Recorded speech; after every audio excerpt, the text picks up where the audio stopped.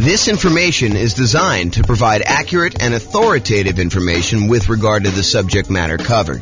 It is offered with the understanding that the presenters are not engaged in rendering legal, accounting, or other professional services. If legal advice or other expert advice is required, the services of a competent professional should be sought. Welcome to the St. Paul Real Estate Investing and Real Estate Financial Planning Podcast. Learn all about investing in real estate in St. Paul, Minnesota, with a combination of real estate financial planning and modeling with numbers specific to St. Paul, plus syndicated, more generalized recordings of live and pre-recorded real estate investing classes, not all of them specific to St. Paul. Be sure to stay tuned after the podcast for a message from our sponsors. All right. Good evening and welcome, everyone. I'm James Orr. Tonight we're doing an intro to buy and hold real estate deal analysis. That's what the class is we're doing here. So this is based on a class we taught about a year ago. And actually, I think Steve was the basis for a lot of the content in this particular class. It's the same structure that we had when we did that one for how deals differ, except I updated it with the new spreadsheet and did some new things for it. So it's been about a year or so since we did that. I think it was back in like June almost, right? I think that we did it. So that's what you're going to get tonight. Last time we did this, it went over 2 hours. So I'm going to try to go really fast, but if you have questions, do let me know. And I do move pretty quickly. So there you go. You can download a copy of the spreadsheet on realestatefinancialplanner.com/spreadsheet. This is the brand new version that you guys all have a handout on. I will get the new version up tomorrow. I didn't want to post it until the class. So you'll have a copy right here to be able to see it. And then tomorrow, when you go to that website, it should download the new link, probably later in the day in case I sleep in. All right. So the color-coded, yours is not in color, but if you could see up here, anything that's in a manila cell, like this little light yellow, those are fields that you can fill in, okay? Anything else you should not be able to edit at all. The blue ones are calculations. They're like gray background with the blue text. So those are things that you are calculating. You should not try to edit those at all. So that's what we're going to be covering. All right, so what's different? What's the same when we're analyzing deals? That's primarily what we're going to be going through. How does deal analysis differ for single-family homes, duplexes, triplexes, fourplexes, commercial properties? Those are all going to be kind of questions we got tonight. So who is like the least afraid of me and is willing to call me out on my stuff? I think Kevin probably. Oh, yeah, you might be too. So I think Kevin's going to be the guy though. So if I don't tell you like what's different analyzing a deal, please call me out on it. And if I don't tell you like where to get the number from when you're doing deal analysis, please call me out on that. And you're welcome to back up Kevin if you want to, but I think Kevin's going to be the enforcer tonight. So, all right. So you can use the spreadsheet that you have in your hand to analyze any type of buy and hold deal plus nomading. Do we have any nomads in here? Quite a few. Okay, good. So you guys can use this as your deal analysis for doing that. House hacking, any house hackers? Renting out rooms and stuff. Yep. So you can use the same deal for that. Partnerships, lease options, lease purchases. You technically can use it for this, although there's going to be improvements made that allow you to do even more advanced partnership type analysis. You can do it for the rent part of BRRRR, but it is not designed for you to go figure out buying a property, doing the rehab and getting your money out. That's not what this spreadsheet was designed for. So it's probably not great for that. You could probably make it work, and it's not designed for fix and flip. That's a totally different spreadsheet. Any questions on that? Back to my old habit of asking if there's questions, just turning around, keeping on going. So call out if you got questions and we'll get you the microphone. And so we're going to cover tonight what deal analysis and how does that change based on the type of property you're analyzing, and then where do you get the values from? That's what Kevin's going to be enforcing. And so I'm going to walk you through each input and do that. So tonight, one of the things I struggle with is, how do you teach an 8-hour class in 2 hours? How do you teach someone how to do everything you need to know for deal analysis in a single 2-hour session? It's really, really hard to do. So what I decided to do is help you with just straight up how the spreadsheet works, what you're going to enter, where you get the numbers from. But what I didn't decide to go into, which we have a 2-hour class on by itself, is what makes a deal for you. So that's more like establishing your buying criteria. Like, how do you determine when you put the numbers in there, should I buy this or not? So there's a 2-hour class on that already. I'll probably reteach it at some point in the future. And then there's like 2-hour classes on like individual fields in the spreadsheet. There's a 2-hour class on how to get rent comps. There's a 2-hour class on insurance. There's, 2-hour class on PMI. So there's no way I can teach you 2 hours of PMI, 2 hours of insurance, 2 hours of rent comps, 2 hours of, all these different things in one night. So tonight's going to be sort of like how to use a spreadsheet, how to do deal analysis, And then I'm going to ask you at the end to go do deal analysis for yourself. Go do 100 deal analysis examples so that you get good. And then you'll determine, hey, what is a deal in my marketplace for me? Like if I'm looking at 100 properties, what is it going to be that's going to be a good deal? And what's not going to be a good deal? Okay, so that's what's going on there. All right, so follow along in your spreadsheet. And my intention of giving you the big version of the spreadsheet, not just giving you a small one, is for you to take notes right on this.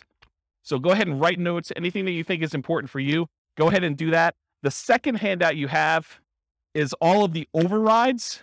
You're not really going to do anything with this tonight. You might make one note or two, but it's really just for you to know that there's a reference for it. There's a whole separate tab, which I'll show you where it is. Okay. The primary thing you're going to take notes on is that big one. And if you need to turn the other sheet over on the back or make some notes, you can do that too. Okay. So let's go over like what you're looking at so you know what's happening with the spreadsheet. So section 1, everyone see it on theirs? Everyone know we're looking at that big sheet? Section 1's all your inputs. And my intention of making this spreadsheet the way it is simplify the number of inputs you need and don't clutter the spreadsheet with a whole bunch of extraneous data that you don't need, right? You guys may have seen other spreadsheets, used other spreadsheets, and you may have been like, what number do I look at to determine if this is a deal? Or like, why are all these extra numbers here? Do I ever use those? And until you've used it 100 times and realize, hey, look, I'm only looking at a few numbers on here, it's all extraneous. So what I did is I said, if they're all extraneous, why do we even put them on there? Why don't we just hide them onto like another page of the spreadsheet? And so that's what the intention was. So all of the stuff that's going to be on here tonight is going to be really simplified right here. And then all the stuff you need to make decisions is over here on the right. And if you need to drill down, you have the ability to do that in the other tab, but you don't have to. Does that make sense? Does anyone use the new spreadsheet a bit? Yeah. Is it better for that? Is it like easier to use, kind of like once you get used to it? Yeah. So Andrew says, yep.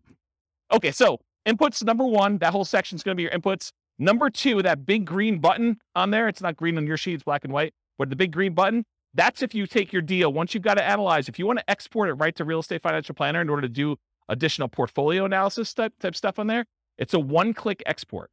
I got tired of copying stuff from my spreadsheet to the Real Estate Financial Planner software, so I fixed it.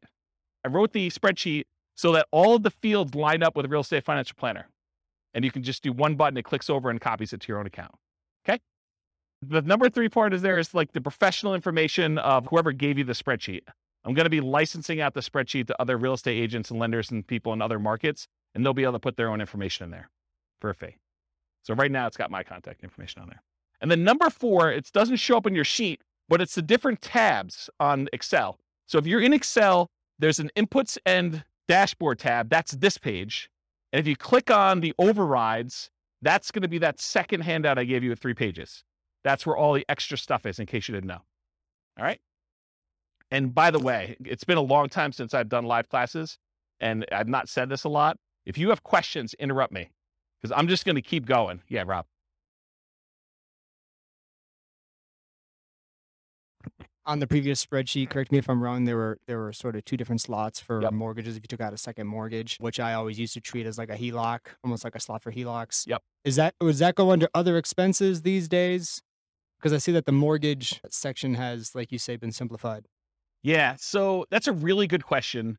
And I always felt on the spreadsheet you're referring to that was kind of janky because most people didn't do it right. They didn't actually do their HELOC loan kind of configuration correctly. So I need to do a separate class on how to do it correctly in this. But yes, the really short answer is you can put the payment you have on that second loan as an additional expense, and it will do the majority of the calculations correct, except it's not going to really do any of your return on equity numbers or like return on investment numbers, because if you have no money in the deal because you use the HELOC to do it, it's largely going to be infinite except for whatever you have left in there, right? So there's going to be some weird things about that.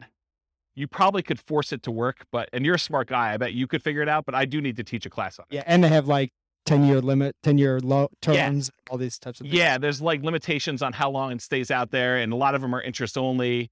So there's some weird stuff. I probably do need to teach a whole class. If someone wants to drop me an email, I'll make a note to do that class. I can email you. Okay, awesome. Thank you. All right, whoever has the mic is now the person in charge of running the mic. Okay, so that was section 4 for the overrides, which I covered there. And then 5, 6, 7, 8, 9, 10, 11, 12, 13, we're going to cover those on separate slides, but those are all the fields for making decisions. That's all like the output. Once you enter your numbers in section 1, it does all the calculation. It updates all these charts for you. So all you need to do is look at these charts and decide is this a deal for me or is it not a deal for me? Should I pass on it? Okay. So I'll go into these in detail, but they're all listed here if you want to see it. But basically, I'm going to do a separate slide for each of them and I'll go into detail about it. Any questions? Am I going too fast? So I know I have a lot of ground to make up. Nope. Good. You can. I'd just leave it on if I were you. Just don't be whispering crazy things on there, lest you hear it forever on the microphone. Yeah, exactly. Okay. So the question we get a lot is, hey, the spreadsheet is locked. Can you unlock it for me? The answer is no. Okay. Everything that you need to do is unlocked. All of the fields you need to edit are Manila. If it's not Manila, you don't need to edit it. It's like a calculation. So you do not need to do anything. All the functionality you need is already there. Okay. Anything you should be able to value for is Manila background. It said that anything else is locked down so you don't edit something accidentally. You cannot sell this spreadsheet to other people. I need to say that because someone tried to. You can't brand the spreadsheet to your business. You can't just stick your logo on there and use it. I may offer that in the future. If you want to share it, go ahead and send someone a link. Send them to the link to realestatefinancialplanner.com/spreadsheet. It's free. Okay. And if you are an Excel expert, if you're like, look, James, I really need to make an advanced modification to this. I'm an expert in Excel. I know what I'm doing. I'm not going to screw it up. If that's the case, then the protection that Excel puts on there is like a childproof lock. If you're an expert, you should know how to overcome it. And if you don't know how to overcome it, then you shouldn't be messing with the spreadsheet. Right? Andrew's laughing because he knows. Yes. So the question was, I'll repeat it for the microphone. So the question is, this is really for buy and hold. Is there a separate spreadsheet for fix and flips and for BRRRR? I don't think I've released one in a very long time because I have not been focused on fix and flip for a very long time, but I'm probably due to make one. And so I'll go ahead and, if you want to send me an email, I'll go ahead and put it on my list to make a fix and flip spreadsheet. The challenge with fix and flip spreadsheets for a lot of folks is there's really like 3 major ways that people analyze fix and flips, and they're all slightly different. And so I need to be able to make this spreadsheet in a way that you can do all 3. So I'll have to think about exactly how I would structure that. Because I used to, a very long period of time ago, I used to cater to fix and flip people. That was like my niche. And my clients, like I'd like really high-end clients that were buying a whole bunch of fix and flip stuff. And they would all analyze deals slightly differently. And there were like 3 major schools of thought on how they do that. So I'll have to think about how I do it. If anyone has my old client book, I talk about the 3 different ways in the back of that book, if you've ever read that section. Okay. Does that answer your question? Awesome. Thanks. Okay, cool. So if you want to edit it, you need to know how to like do the childproof doorknob. If you don't know, don't be messing around with it. Don't ask me for the password. I'm not going to give it to you. Okay. Optional overrides. So this whole handout you have here, this is an example of all the overrides. This is the section I'm talking about. And really what it is, you click on that overrides tab and you can override anything. So if you've used previous spreadsheets before that had overrides for rent or overrides for sale price or overrides for maintenance or something like that, a lot of the people have been here, have used a spreadsheet before that had some overrides for that. Long gone are the days where you could only override 3 things. You should be able to override everything. And so that is now the case. All these Manila fields are able to edit anything you want for any calculation, and some of the calculations in 2 ways, like before the calculation gets made, or you want to override the results after the calculation is made, you could override that too.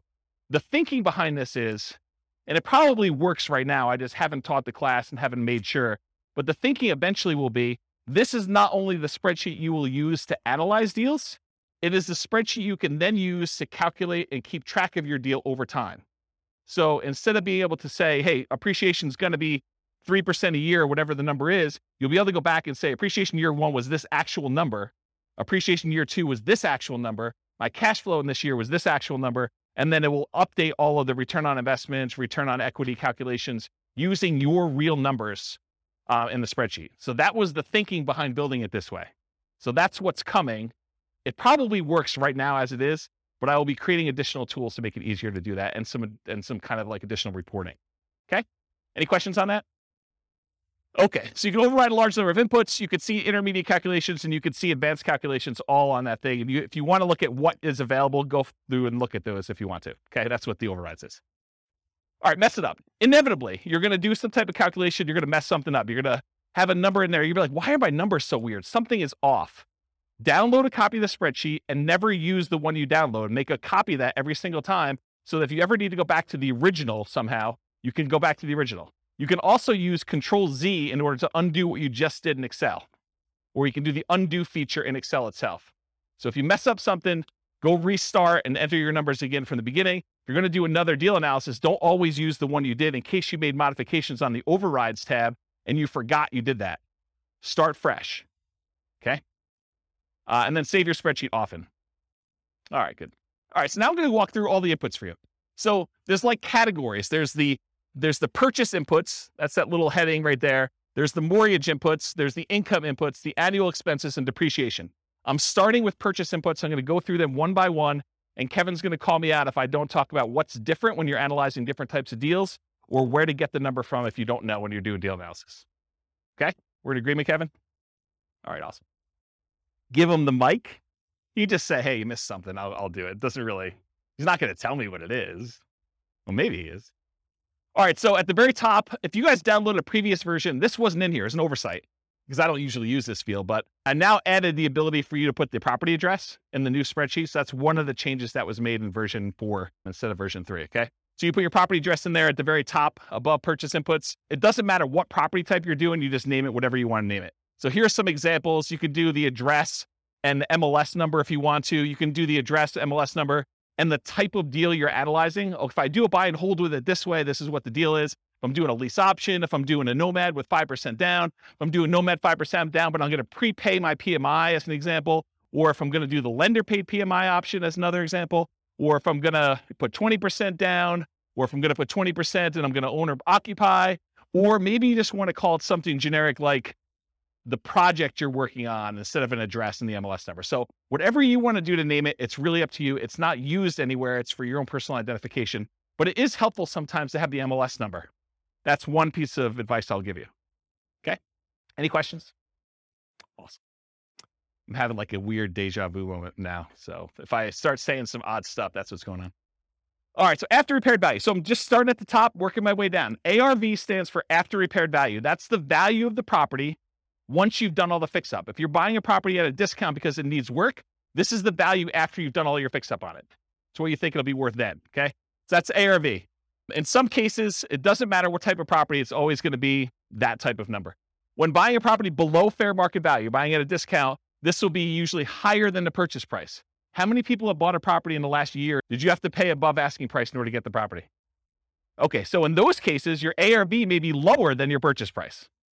Okay? And then you'll probably have negative returns for appreciation that year while you're waiting for it to catch up. Okay? So buy it below there, I talked about that. Some hot markets, you'll be buying it for above ARV, I talked about that. Sometimes in this field, instead of just entering a number, especially with like new construction, I will sometimes use it as a formula. So in Excel, I'll say equals 450,000 plus 10,000 for the backyard, plus $12,000 for a fence, plus $3,000 for the appliance package. And so I'll just add up what all the values are instead of just putting in the total of being whatever it is, 500,000 after everything. Does that make sense? Because then I can go look back and say, why is it so much more than what I thought it was? What did I add in there? And I can look at them all individually. Cool? All right. So purchase price, this is the same regardless of whatever type property you're doing. When buying in the MLS, it's very common to have the purchase price equal the ARV. That is probably the most common situation. However, in our market right now, it's crazy. But, markets go in cycles. And, next year, 5 years from now, we may be able to buy properties at a discount. We may be, a little bit overpriced than people are doing stuff. And you come in under asking price in order to get your offer accepted. Who knows, right? Everything changes. So right now, though, it's pretty common to be above, but it's pretty typical over a very long period of time for them to be equal. Sometimes I'll even put in as a default that these fields equal each other. So I only have to edit one and it will just automatically update it for me. And that saves me a little bit of time, very little time, but it does save a little bit of time. If you're a real estate broker, any real estate agents in the room besides Steve? So if you are too? Okay, great. So if you're doing real estate and you're buying it and your real estate license, you can actually put in your purchase price, if you're taking your commission as a discount, you can do 0.97 times whatever the price was in order to do that calculation. So you can actually do the calculation in there in order to figure it out for yourself instead of having to do that. But all real estate agents can multiply by 3%. It's like a God-given gift for real estate agents to know how to do that. All right. Any questions on that? Sweet. Seller concessions. So a seller concession is when a seller gives you money to help cover some of your closing costs to buy the house. To be 100% clear, you cannot have a seller give you any of your down payment. You always need your down payment, but seller concessions can cover closing costs. They can cover things like buying down the interest rate on your loan. They can cover some prepaids. but they can't actually give you part of your down payment. So if you need 5% down or you need 10% down, you always need that amount. You can't use seller concessions to overcome that. All right, so seller concessions, that's that field right there. You enter in the dollar amount you've negotiated with the seller. You do this at the time of contract. So when you're negotiating the deal, you do it then. You don't usually do it afterward because you don't usually negotiate afterward, with the exception of if you're negotiating as part of an inspection or a appraisal. Sometimes you can negotiate and get the seller to give you seller concessions instead of adjusting the price. You put in the dollar amounts that you negotiated, and then we put in the percent. Why do we put in the percent?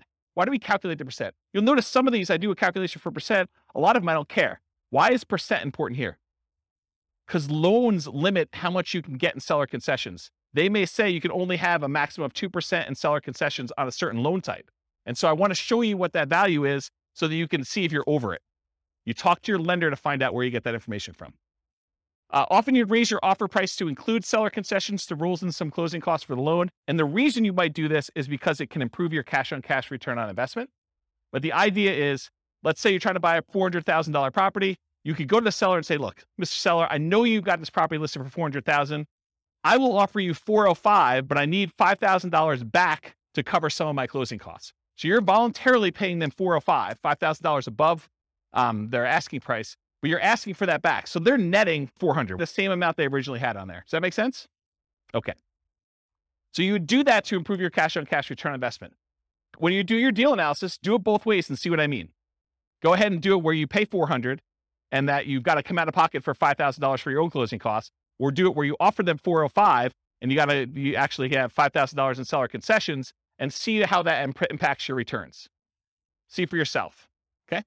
The property must still appraise. You can't say, hey, listen, I'll give you $405,000 and the property's only going to appraise for $400,000, because it doesn't matter. The seller's going to come back to you and say, look, didn't appraise. We were going to try to get you $5,000 in seller concessions. It's not going to go through. We're going to take some of those back.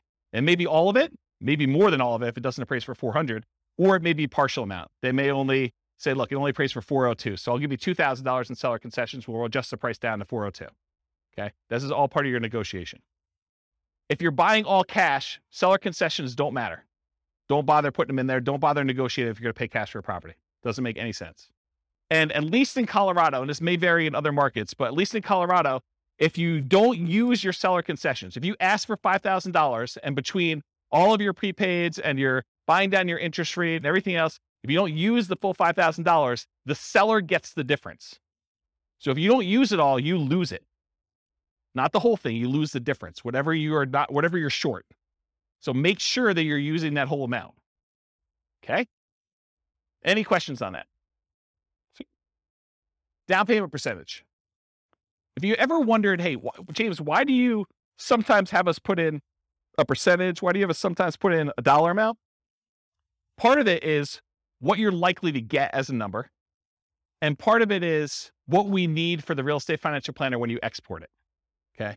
So for example, down payment, you're going to get a loan based on down payment amount. So I said, look, you really should have a percentage here. You shouldn't have a dollar amount. Although you could argue, look, I got $100K, I'm putting $100K down. So it's really a dollar amount. Well, then you got to adjust this percentage until it calculates whatever $100K is for you, or whatever your total investment is for $100K.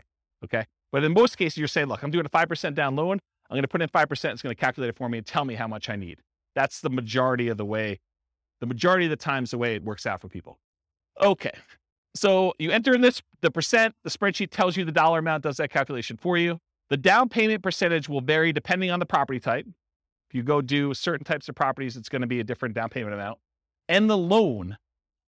So call your lender to discuss the specific property and the specific loan programs you're doing if you're not already familiar. And then before you make an offer on a property, that's a really good time to double check. Because it sucks for you to go ahead and say, I think I know the loan I'm getting. You make an offer and you find out you can no longer get that loan, or loan programs have changed. You don't qualify for that loan, or something else weird has happened. So you want to double check as close to when you're making your offer as possible.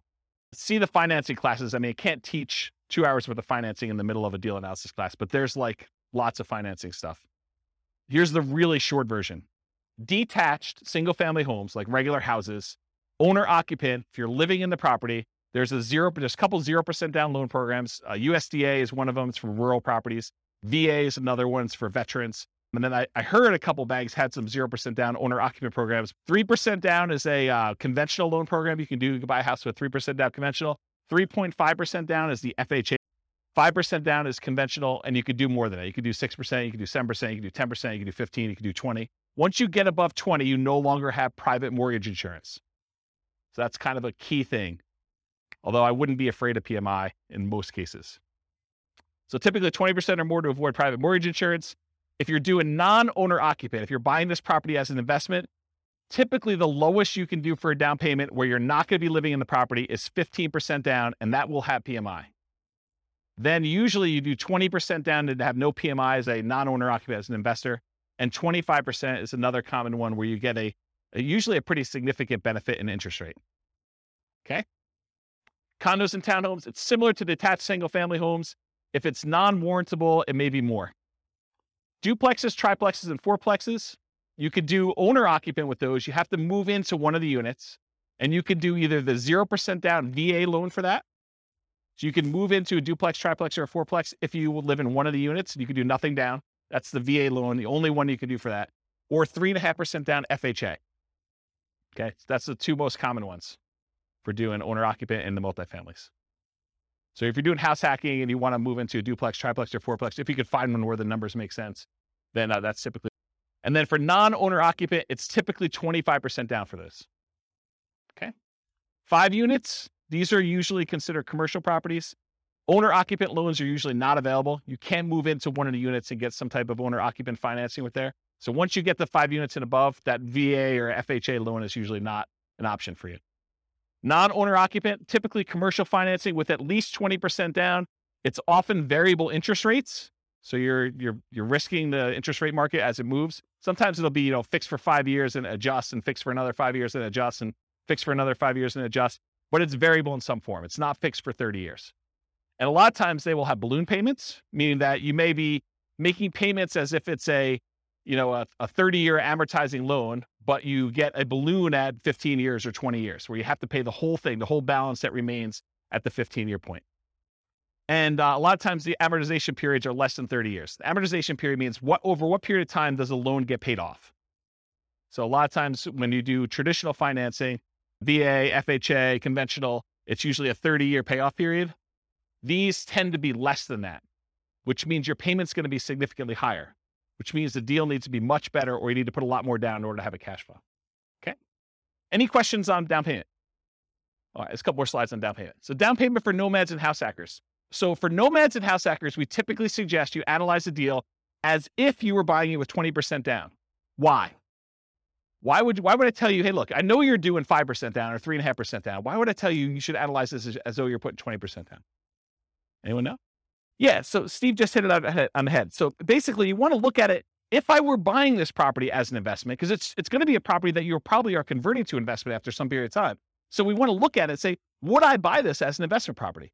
And we do that by looking at 20% down. If I were going to do this with 20% down, does it make sense as an investment? But we're choosing not to invest 20% down when we're doing these house hacking nomads. A lot of times we're putting 5% down or 3.5% down. So what you do is you analyze it as if you put 20% down. Then you go back in the spreadsheet and you look at that and you say, okay, 20%, yep, okay, it looks like I might consider this an investment. Then you go back and you say, okay, now I'm putting 5% down. And then sometimes you get a better interest rate by doing owner occupant most of the time. So you're going to change the interest rate too. And you're going to reanalyze the deal with the 5% down. And you're going to look at it. In a lot of cases, you're going to have negative cash flow. So if you bought it with 20% down, maybe you have slightly positive cash flow. With the way prices have been going up very recently, because we've been seeing this massive increase in prices and interest rates have gone like crazy the last 3 months. A lot of these properties with 20% down are not going to have positive cash flow. So if you look at it though, and now you do it with a 5% down, you're probably going to have even more negative cash flow, or negative cash flow if you didn't before. Now you got to say to yourself, okay, and if I don't have to put up an extra 15% down, if you're buying a $400,000 property, put 5% down, that's $20K if my math is correct, instead of having to put up $80,000. So instead of having to put up $60,000 more, am I okay with $200 a month negative cash flow? And you need to make that decision for yourself. That's why we do the 20% down first. You analyze it to see if it makes sense as a regular investment. Then you go and you switch it over to 3.5% or 5%. You say, can I stomach and can I afford the negative cash flow on this property? I'm basically financing, I'm using that in quotes, the rest of my down payment over time. instead of having to come up with that extra $60,000, I'm saying, can I afford $200 a month for the next few years until rents increase and I no longer have negative cash flow? Does that make sense, everybody? It's kind of an important point. Okay. So once you're done analyzing with 20%, reduce the down payment to your owner-occupant down payment, whatever that's 0, 3, 3.5%, 5%, and change the interest rate if you're doing that, if you're getting an owner-occupant rate. And often this will result in negative cash flow. You're financing the rest of your down payment. Do you have positive cash flow if you put 20% down? That's usually what you'd use to make your decision to buy it as an investment. And then how long will it take for the negative cash flow to equal your missing down payment? So if you're doing, I don't have to put up $60,000, but it's going to be negative $200 a month. How many months could you go before you got to that $60,000 that you had to put down, that you didn't? I like to look at that number and say a long time. Okay. And then are you okay with this negative cash flow? And then I usually throw in the curveball because you get tax benefits of owning rental properties. Are you okay with the negative cash flow plus the tax benefits you get by owning the rental property, which is called cash flow from depreciation? That's calculating the tax benefits you get times whatever your tax rate is and how much cash you'll get back on your tax return or less you can pay in on your taxes if you're taking your normal exemptions from your paycheck. And if those two combined, you're okay with that, then you can make your decision whether you want to move forward or not. So when we add regular cash flow plus cash flow from depreciation, the regular cash flow you have plus the tax benefits of owning the rental property, when we combine those together, we call that true cash flow. So whenever you see a reference to true cash flow on this spreadsheet, that's what we're talking about. And I'll jump ahead here because you guys have the handouts in front of you. But this first box where it has like these three things, this first box here, if you ever see it, that shows you your cash flow. It shows you your cash flow from depreciation. And then it adds them together for you in that third bar and shows you what your true cash flow is. So this is a really easy decision for you to say, this is my cash flow. This is my cash flow from depreciation. And this is both of them combined. And you can see they're split column charts to show you which one is which. It's just visually adding them as a sum. Does that make sense? Okay. That's why it's done that way. And I talked about this. Okay. Down payments. There are some really unusual situations. I just want to bring them up to your attention in case you're doing some crazy stuff. If you're buying property subject to or getting really creative, there is a chance you could have negative down payment percentage where let's say the seller overfinanced their property. They took out money in a cash out refinance. And now you're about to buy that property subject to where you're making payments on their existing loan. And they may be giving you money in order to come in there and take over that debt. They're going to give you part of that cash out refinance that they got in order for you to take the deal. In that case, you could have negative down payment. It's really rare, but I just wanted to bring that to your attention. I didn't going to dwell on it. Okay. All right. Closing cost percentage. You enter the percentage. The spreadsheet tells you the dollar amount. It's typically the same regardless of property type, although the amount can vary a little bit. The amount of closing costs tends to increase with the loan type and the purchase price. The more expensive the property you're buying, the more expensive closing costs tend to be. So when you're calculating what your closing costs are, you do your share of the title insurance because a lot of times the seller has their policy that they're providing for you. And then you have your share, especially if you're getting a loan on title insurance. So you want to figure out what your share of the title insurance is. And the fee if you're hiring the title company in order to do the closing. Sometimes it's split. It's negotiated in the contract, but sometimes it's split between buyer and seller. Sometimes the seller's paying for it. Sometimes the buyer's paying for it. Or if the attorneys charge you to do that. Any upfront private mortgage insurance premiums, if you're going to do a prepaid one-time upfront PMI payment, you put that in there. That's where you're putting less than 20% down. Or choosing a loan lender program that offers this as an option. You don't necessarily have to do that. Any points you're paying in order to get a better interest rate in a loan, you want to include that. In some cases, you choose to take a higher interest rate and have the lender credit you back some money so that you have lower closing costs. So you call the lender and the lender says, hey, look, for a par rate, I'm not going to get into details, go watch the financing classes, but for a par rate, it's, 5%. You say, well, what if I wanted to buy down the interest rate? Well, for $3,000, you could buy it down to 4.875. Okay. Can I go the other way? Can I get what? If I took 5.125 voluntarily, if I took a higher interest rate than what you're quoting me, what would happen then? Well, we would give you $3,000 then. Now I need to come to closing with $3,000 less because you voluntarily took a slightly higher interest rate. Does that make sense, everybody? Okay. So you can get points, you can pay points to have the rate go down, or you can get credited points in order to have a higher rate voluntarily. Cost of your appraisal. A lot of times your appraisal is not going to show up on your closing statement, because a lot of times you're going to pay the lender outside of closing. You're going to give them your credit card and they're going to charge you $900 or whatever appraisals are going for now in order to have your appraisal done. By the way, those can be much more expensive depending on the type of property you're doing. You're buying a 5-unit or something really, really expensive, then you're basically going to have a little bit more expensive closing costs for those. And some lenders, in some cases, may require more than one appraisal. I know there's someone in the room who had an appraisal done on a property, and I think the lender didn't believe that the value was what it was, and so they had to have the lender required another appraisal. Is that right? I've also seen this come up where you're buying new construction properties where you'll have the preliminary appraisal done, and then the appraisal will say, I need to go back out and check to make sure these 7 things are done. And sometimes they charge you an extra fee for that. And I remember one client where, man, the appraiser wanted to go out like 5 times because they kept saying something was not right. And it was pretty ugly. The appraisal on that property was like $2,000. It was something stupid. And it's a single family home. It was a condo, in fact. The cost of things like your property inspection, surveys, radon tests, pest control tests, and sewer scope, those are all things you'd want to include as part of your closing costs. You may not be paying them at closing, but you should realize that that is part of your calculation for what your return on investment is and what the expense of getting the deal is. If you decide not to include those, your numbers are going to be slightly off, right? And the less you put down, the more off it will be as a percentage.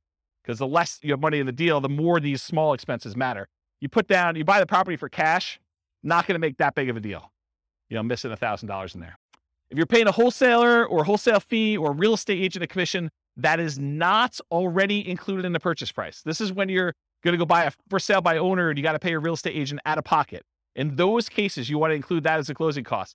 In most cases, if you're buying a property from the MLS, at least right now, and this may change, by the way, but right now, if you're buying a property inside the MLS, a lot of times it's pre-negotiated the fee that is going to be paid to the buyer's agent, okay? And so you don't have to include that separately as a closing cost because it's already baked into the purchase price.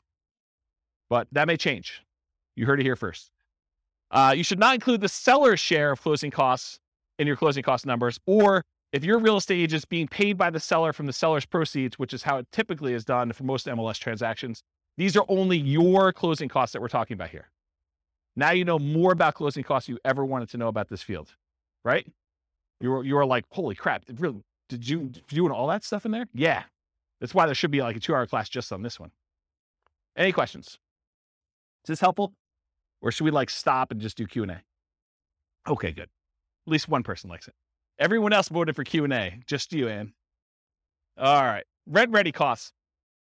So rent ready costs are all those expenses you have after you acquire a property that you need to do in order to get a property ready to rent. It's all the stuff the property needs. It's the same regardless of property type, although it varies depending on what property you have. So really, this is like you go and you have your inspection done and the inspector lists, 14 things that need to be done to your property. They're not worth negotiating over with the seller because you really want the deal and you're not going to get nitpicky. Maybe you said to the seller you were not going to, give them a list of things. That goose is on top of that roof. That's crazy. Yeah, this is literally squirrel going on right now for my ADD. There's geese on the roof for those that listen to the recording. Where was I? Rent ready costs. Oh yeah, so basically thanks, Steve. You're buying a property, you basically negotiate with the seller that you're not going to get nitpicky about things. So when you get your inspection report back, there's like 14 things that need to be repaired. So you need to do those things in order to have the property get ready for rent. You got to put that money somewhere. You put it in rent ready costs. You say, look, I got to set aside $2,000 or whatever it is to do this. And I will tell you, if you're always putting zero in here, that's probably wrong because almost every property needs to be at least cleaned. Something needs to be done to that property. So unless you're putting $500 or $1,000 in here, it's probably incorrect. Yeah, at a minimum, you're changing the locks. So some people do their own block changing, but you got to put time in there and, buying the stuff. Yeah, you got to buy locks. Yeah, so there's something in there, right? You're doing that. Although I've seen, it's scary. I've seen people not change locks on properties. Yeah, you have to call locksmith to get it done. Okay, so that's really what it is. If you have any imminent repairs or immediate things, you put it in there. Cost of materials and labors, others and your own labor. So not just hiring someone, but your labor to do this. Any upgrades for new construction you're not rolling in. So if you're buying a new construction property and you can't roll in blinds or you're not going to roll in landscaping or backyard fence, this is where you put those numbers. Okay, I said it's highly unusual. An unusual situation. If you're being paid to purchase the property, you could include that fee in rent ready costs. So if you're thinking about, the subject to example, you could put it in there as another way of doing it. Okay, now let me talk about this weird one. So imagine for a minute, you're analyzing a deal and you're buying a single family home and it's got a tenant in there. And the tenant is someone who's lived in the property for 15 years And the reason they've lived there for 15 years is because the previous landlord always had a soft spot in their heart and they never raised the rent in 15 years. So for a $500,000 house you're buying, you're paying you $600 a month in rent. Okay. And that's problematic, right? So what do you do with that? When you analyze a deal and you put in $600, it doesn't look like a deal. So we're typically not doing deal analysis where you put in $600 a month for rent because it looks like a non-deal. Instead, what we're going to do is we're going to put in what the fair market rent is that you could get if this property was not rented to the $600 a month person. Okay. Then what you're going to do is you're going to say, okay, there's 7 months left on their lease. So I have 7 months of this below market rent that I've got to stomach. So really, let's say rent is $2,000 a month. So really you're $1,400 a month shy for 7 more months before you can turn this property over and get market rent. So what you should do in rent ready costs is you should take $1,400, the amount that you're short, multiply by the number of months left in their lease, because you're not going to renew their lease at $600. They're going to move out at the end. And now you're going to rent the property for fair market value. So you do $1,400 times 7 months, and that gets put into your rent ready costs. Because what you're doing by doing this, you're saying, look, I'm not going to do this below market rent and see my cash on cash there. What I'm going to do is I'm going to say, I'm going to set aside this amount of money, $1,400 times 7 months, and I'm going to have that sitting in a separate account. I'm going to consider it part of my initial investment in order to acquire the property. It's a cost for me to get into this deal. It's a one-time expense that happens because the property is under rented. And you're going to use that because then that becomes part of your denominator when you calculate your return forever, because it was originally an expense that you had when you acquired the deal. Does everyone understand why I did it that way? Okay, so that's what I'm talking about here. Dealing with properties that are already rented. Figure out how much above or below fair market rent your rents are and use the difference for the duration of lease. Now, this can happen the other way too. You could find a property where it's being rented for above what you think you can get. They hit a home run. Someone really wanted that property and they paid $300 more than that. So you could say, hey, look, I got this $300 premium on this property, and you can give yourself that as kind of like a reverse credit. Okay? All right. Any questions on rent ready costs? Sweet. All right. Total invested. So it sums up the amount for your seller concessions, the down payment, the closing costs, and the rent ready costs, and gives you a total amount invested. Some of those are negatives, right? Your seller concessions is a credit to you. So that's what total invested does. It's a calculation for you. You don't need to do it. All right, next section, mortgage. So this is where I am. Following along on the spreadsheet. Go ahead and make notes wherever you want to. I'm on the mortgage section. The mortgage amount is calculated. It's done automatically. It doesn't change based on the type of property. The mortgage amount is automatically calculated for you. It's based on the purchase price and the down payment. Easy. Mortgage interest rate. Where do we get this from? The lender. Do you go to a website and look it up? How many people go to a website to look up what their mortgage rate will be? Yeah, ballpark. That's the problem, though. It's like, what do? You're off by a quarter of a point or an eighth of a point. That's problematic, right? That can oftentimes make the difference whether you're buying it or not. In my opinion, you should call a lender and find out. And this changes daily, and that's the challenge. But, you get in a good relationship with a lender, say, look, I'm looking at some properties today. What are rates doing? And they'll give you your number based on your file that they've already looked at and your credit score and what you've got going on. So let's kind of give you a change. So easy enough, just email them and they'll tell you what's going on there. It will vary depending on the type of property. If you're buying a five unit or more, if you're buying a duplex, you're buying a single family home or a condo that's not warrantable or something like that. Your credit score, so you need to call your lender and get qualified. The loan type, if you're doing FHA or VA or conventional or whatever it is, and whether you're an owner occupant or an investor. So whether you're going to live in the property or you're going to buy it and not move in, that can affect your rate. You can do this, but the spreadsheet's not well suited for modeling changes in variable rate loans. So you could go in there and say, I'm buying this property and it can become variable in year 4 and it could be within this range and just rerun it a whole bunch of times and have it be formulaic, but I don't recommend it. If anything, go ahead and put in your worst case to see how it would perform if you had to. Or better yet, don't get variable rate loans. That's probably the best answer.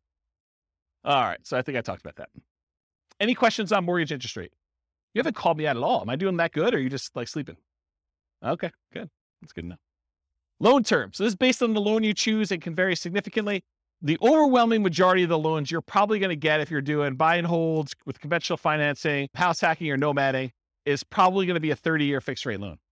Okay. Those are the loans we usually recommend. So in most cases, it's going to be 360 months for this field. If you're doing a 15-year loan, it's 180 months. You can use the formula here and say 12 times whatever number of years you're doing, but for most of you, it's going to be 360. You're just never going to adjust it. And it might be difficult to find 30-year financing for 5+ units, which we talked about before. but you're not going to be able to go ahead and get 30-year financing for buying a 12-unit apartment building. It's really, really hard to do. Any questions on this? All right, private mortgage insurance. There's a whole 2-hour class on this, so I'm going to give you the really short version. It's not usually used for 5+ units, any type of commercial buildings, because in those cases, you're usually putting at least 20% down. A lot of times, even more than that. It's used when you put less than 20% down on a property. There's an entire class on it. Call your lender for your exact number. You can't go look online and say, what's my PMI going to be? Because it actually depends on how many people are on the loan, what your credit scores are, loan to value, type of property. There's a whole bunch of things that go into it, and which company they're using. Certain lenders are required to use one company or pick from 3, and other lenders may be using totally different ones. And so you're not, honestly, when you're shopping for a lender, one of the things you've got to include in that, especially if you're doing Nomad and you're only putting 5% down, is what the PMI is from that particular lender and how that works in your favor or against you. Okay. So enter in the percentage of the original loan balance for this, or guess and check until it matches the dollar amount. So this is one of those fields where I think you're probably going to get a dollar amount, but the real estate financial planner wants it as a percentage, because in case you change the number on the property and you make copies of it and you're buying it as a template in the future, there's reasons we use it as a percentage there. But a lot of times the lender's going to tell you your PMI payment is $114.86 a month. So what you'll want to do is you'll want to go ahead and adjust the percentage until it equals that, whatever I said, $114.86 a month. Okay, so you'll want to guess and check using this percent until you get there. I would, in a dream world, I would give you that number and you could put it as a dollar amount, because that's probably the way you do it. And as I say this, I think maybe I should change it. But the reason why it's done that way is when you copy this to the real estate financial planner account, you're saying, I want to buy this property every year or whenever I can for the next 5 or 10 years. We use it as a percentage of the value, because if you kept it as a dollar, it would always be low. So I don't know, to be determined. If you guys keep using it and you want to complain, go ahead and email me and maybe I'll change it. Any questions on PMI? Yeah. You said earlier you wouldn't be afraid of PMI. Can you just No. expand on that for me? Yeah, so that's great. So PMI is very similar to that discussion I had where I said, look, you're not putting 15% extra down, so you don't have to put up that $60,000 more. PMI is just another expense, so you don't have to put up that $60,000. So if the PMI is $100 a month and you're negative $100 a month in cash flow, now you say it's $200 because it actually includes it in the cash flow calculation for you already. PMI is just part of that expense of being able to not have to come up with an additional $60,000. So you look at your numbers and you say, is this still a good investment for me overall? And am I willing to pay the PMI or not? And you just make a decision, right? If you're trying to acquire a property a year, you're trying to do dollar cost averaging or dollar value averaging, depending on how you look at it, for real estate instead of stocks, and you're doing Nomad, you're buying a property every year and you're moving in, you keep doing that, then PMI is an expense of being able to do that, because you don't have to come up with a full 20% down. If you can come up with a 20% down, maybe you don't even move in, right? You just kind of buy properties. But if you're doing 5% and you're kind of conserving your down payments, this is a way to do it, provided you have enough income to support that as you continue to acquire them. Make sense? Yeah. Yeah, it drops off after a period of time for a lot of loans. FHA, not. Yeah, so Nick in the back is saying, with the rapid appreciation we've had, it drops off pretty quick. And yes, that's true, but we don't always live in really highly appreciating markets, right? Like we could see whatever we've seen, 9% a year for the next 3 years, and then we could see some negative appreciation. We could see property values decline because we just gained 27% or 30% or whatever we did compounded. Maybe we're going to give a little back. Don't be afraid of that, right? When you're buying, you're doing like dollar cost averaging or dollar value averaging. If you're familiar with that concept in stocks, you're putting a certain amount of money or you're buying a certain amount of stock, and you're doing that every year so that when the market's up, you sometimes buy. Oh no, it's not plugged in. Oh, so I was saying when you're dollar cost averaging, dollar value averaging, you're doing the stocks, when the stock market is up, you buy fewer shares for the same dollar amount you're invested.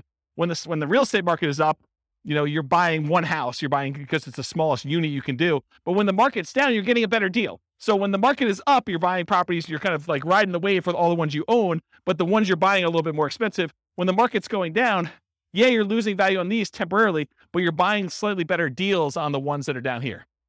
Okay, so that's how I look at it, if you're thinking about it that way. Okay.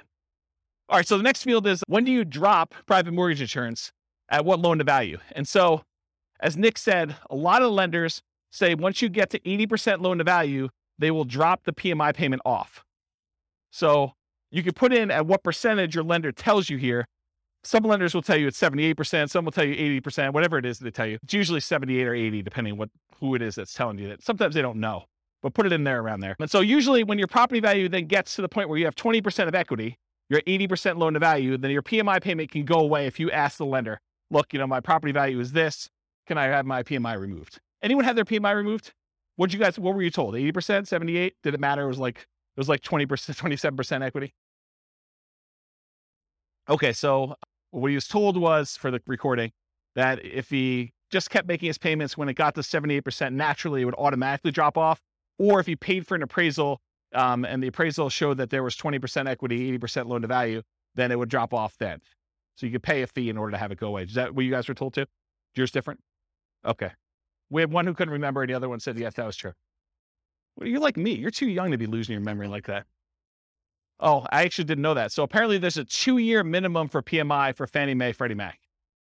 Oh, someone's arguing that they may be lender dependent. So, and again, this is why you need to talk to your lender and find out, and it could change. And these change all the time, right? Rules for loans do change. So by the time you listen to this recording, it may be totally different. And if you refinance where you still have PMI, then it starts over. Yeah. All right, so often use 8% here. If your loan does not automatically drop PMI off once your loan hits a specific loan to value, for example, FHA loans do not automatically drop off. So if you're doing FHA loans, PMI is forever. Doesn't matter your loan to value. Once you get an FHA loan, you're paying PMI for the duration.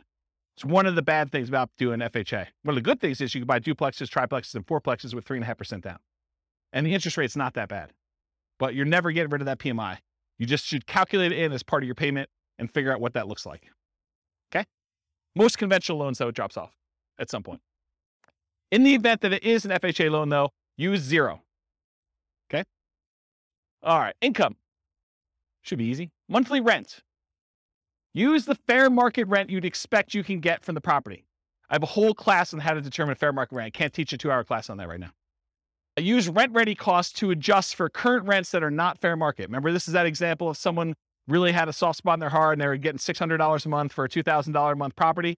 This is where you'd still use the $2,000 here, but you'd make the adjustment in rent-ready costs in order to do that. You could total monthly rents for all units. So if you're buying a 5-plex, you could put down equals and then put the 5 different rents you're getting, or do, I've got buy the 20 unit and then 10 of the units are 1 bedrooms and I'm getting $795 for those, and I've got 5 2-bedrooms and I'm getting $895 for those, and I've got 5 3-bedrooms and I'm getting whatever I just said there plus a couple $100 for those. You can go ahead and do a formula in order to calculate it.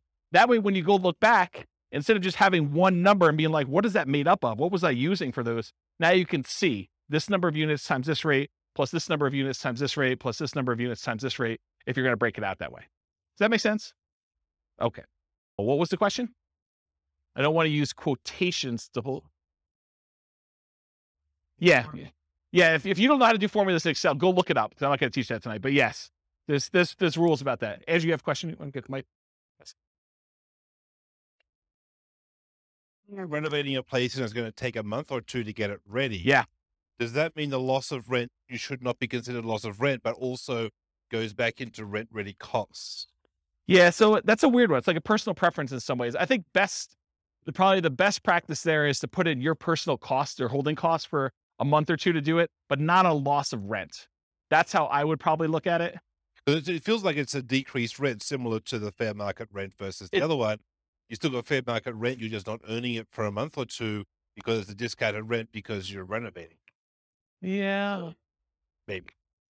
I would personally, I just put in what my holding costs were as like a expense because your rent was 0. Right. So 0 minus whatever your expenses are is going to be what your holding costs are for that period. So when I said you were getting $600, that's the same calculation, right? Because I guess you had personal.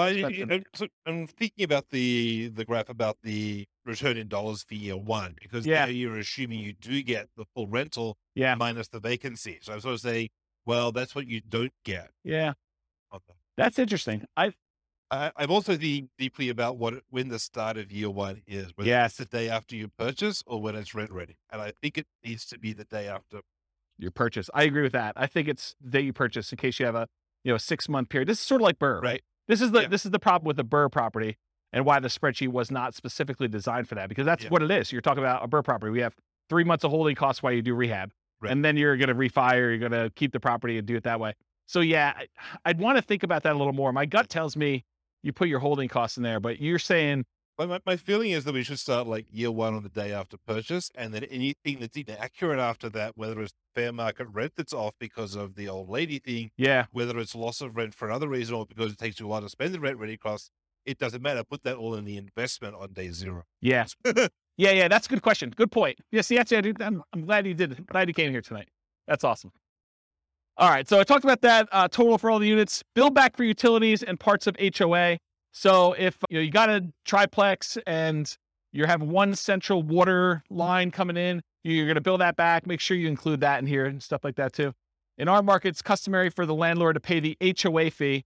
That's customary in our marketplace. This may differ in other markets. In other markets, you may be able to pass it on. However, if part of the HOA is a utility or a benefit to the tenant, we may bill back. For example, garbage. In some of my neighborhoods, garbage is lumped in with the HOA.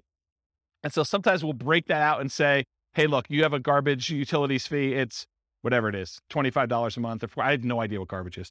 $45 a month, whatever numbers it is. And so you can bill that back separately and pull it out of the HOA if you're thinking about it that way. So in some HOAs, there's like basic cables included or non-potable water fee. And so you could break some of those out. It's going to be hard for you to break out everything for the HOA. But some of them, I think you can rationally make a good case for doing that. All right, any questions on monthly rent? Monthly rent for nomads typically assume, and this is incorrect. I'm going to tell you something that's wrong, so pay attention. So when we nomad, by definition, you're getting an owner-occupant loan. You have to move into the property. You have to live there for a year. That's a rule of nomad. You will commit loan fraud if you don't. Okay, so don't do that. So how do we analyze a nomad deal if we're really renting in year 2? We pretend year 2 is year 1. So we pretend we bought a property and that we're renting it in year 1 when we know we're not. And we run the numbers as if. It's going to be off a little bit, but that's how we do it. Because otherwise it gets really wacky. And all of these charts on here are all year 1. And so if you have 0 for rent in year 1, it's going to look really weird. Okay, so we're going to pretend year 2 is year 1 and just pretend that you're renting it right away, which you're not. Unless you're buying a duplex, triplex, or a fourplex, in which case you're getting some rent that's just below market for that first year. Okay, so most folks will use what they can get in rent today. In many markets, this will be slightly lower than what you may be able to get a year from now as rents sort of go up a little bit, especially if you start searching for your... However, and I think you guys have experienced some of this, especially in competitive markets where you don't quite have the time to plan when you're buying your replacement property, you may be forced to accept a slightly lower than ideal rent because your lender requires you have a signed lease in place. And so for that first year, you may get screwed a little bit, right? Right? You guys are smiling. You guys know about this? Yeah. So yeah, renting in January, like that's another bad example, but that's the idea. Sometimes on that first transition out, you're a little short. That's what you got to do. You got to suck it up. Would you rather not buy the property? It's almost like a cost of acquiring that property, your rent difference. In fact, you could argue you put it in your rent ready cost on the next deal. I'm short on the last property going out. The numbers still look amazing. Okay. So that's what I talked about there. Other income.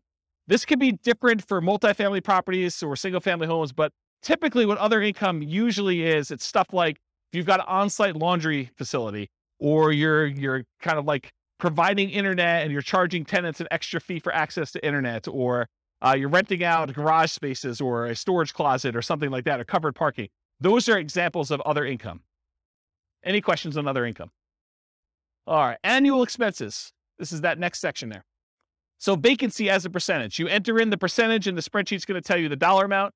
Vacancy rates can vary between unit types. For example, vacancy may be lower on single family homes than 5 units or above or 10 units or something like that. I'll typically recommend a vacancy rate of 3% if you are a superstar at property management. If you are not a superstar at property management, it's probably going to be higher. Unless you're under renting your property, and then it's going to be lower. Okay? So, and that's a really good point. So if you're really pushing rent, you may have a higher vacancy. If you're really under renting it, you may have lower vacancy. You're trying to find this kind of delicate balance between a reasonable amount of time to fill your properties at a reasonably good market rent. Make sense? Because rent's not an exact number. Traditionally, we'll see slightly lower vacancy rates for single-family homes, with it increasing with the number of units. Single-family homes are typically the lowest vacancy, then duplexes, triplexes, fourplexes, then large commercial residential type buildings. What you use will depend on your property management skills. Are you starting 60 to 90 days in advance to advertise the property, and the state of your real estate market? In a slower, softer real estate market, your vacancy is probably going to be higher. So you need to be more aggressive. You need to make sure your skills are on peaked out for doing that. And if you don't know what number to use in your marketplace, pick a number, and you're going to get better with this over time, and it may be wrong in your estimate, or go call a property manager and find out what vacancy rates are for your market. But realize one property management company could have a very low vacancy rate and tell you a very low number because maybe they're renting things a little bit lower than they should, or they're starting really early, or they're really good.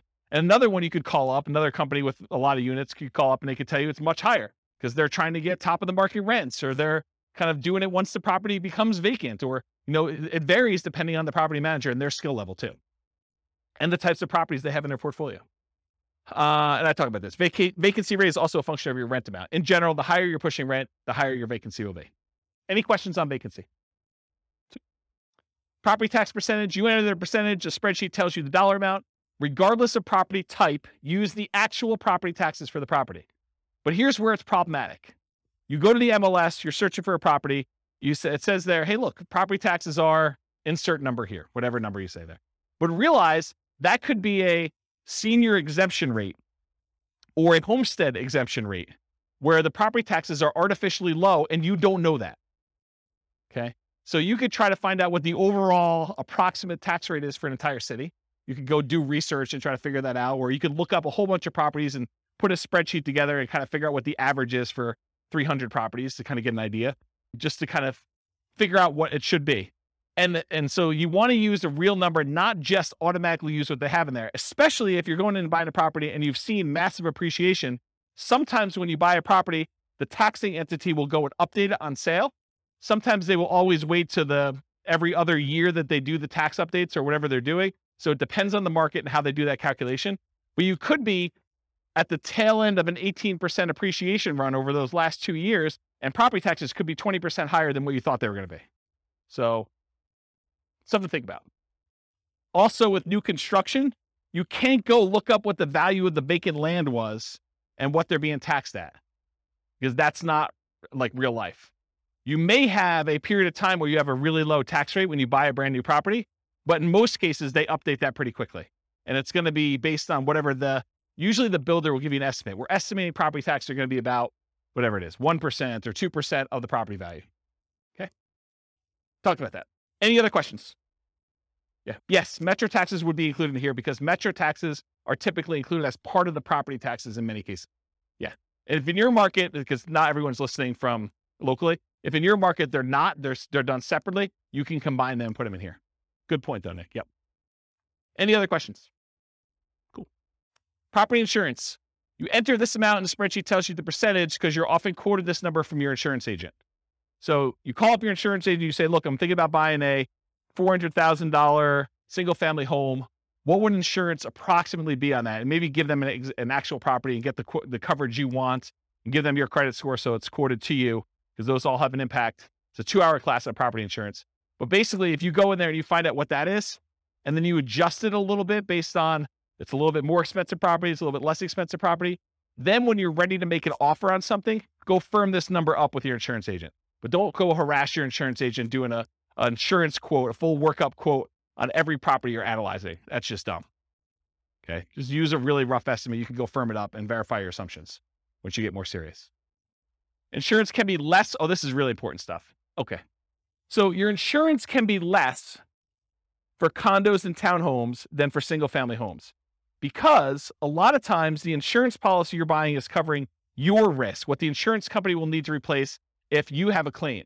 And in a lot of cases with condos and townhomes, the HOA covers studs out or the exterior of the building. And so part of your HOA fee is for the HOA to cover all that exterior maintenance, and if there's hail damage on the roof or if there's damage to the sides. And so you're not paying for insurance to cover those things here. You're paying for it in your HOA. Okay. So in this case, your insurance may be lower for condos and townhomes which will help offset a lot of times those higher HOAs. So when you think about, you're analyzing a deal and you're thinking to yourself, hey, I've got this deal I'm analyzing, but the HOA is killing the deal.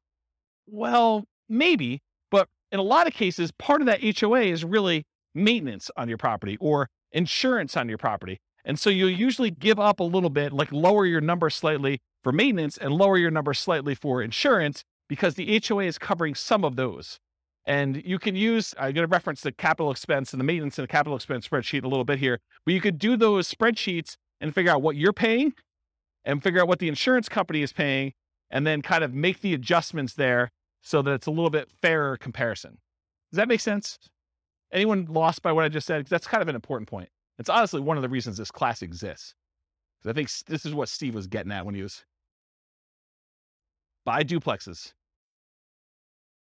Yeah, I mean, duplexes, sometimes you have less maintenance with a duplex if everything is sort of independent and you have one shared roof. But sometimes duplexes are even more expensive. You have a shared entryway and you've got to be responsible for maintaining that. And so it really depends on the property. It's not just automatically X is better than Y. I don't know. That's how I would say it. Okay, let me make sure I covered all this. Insurance can be less.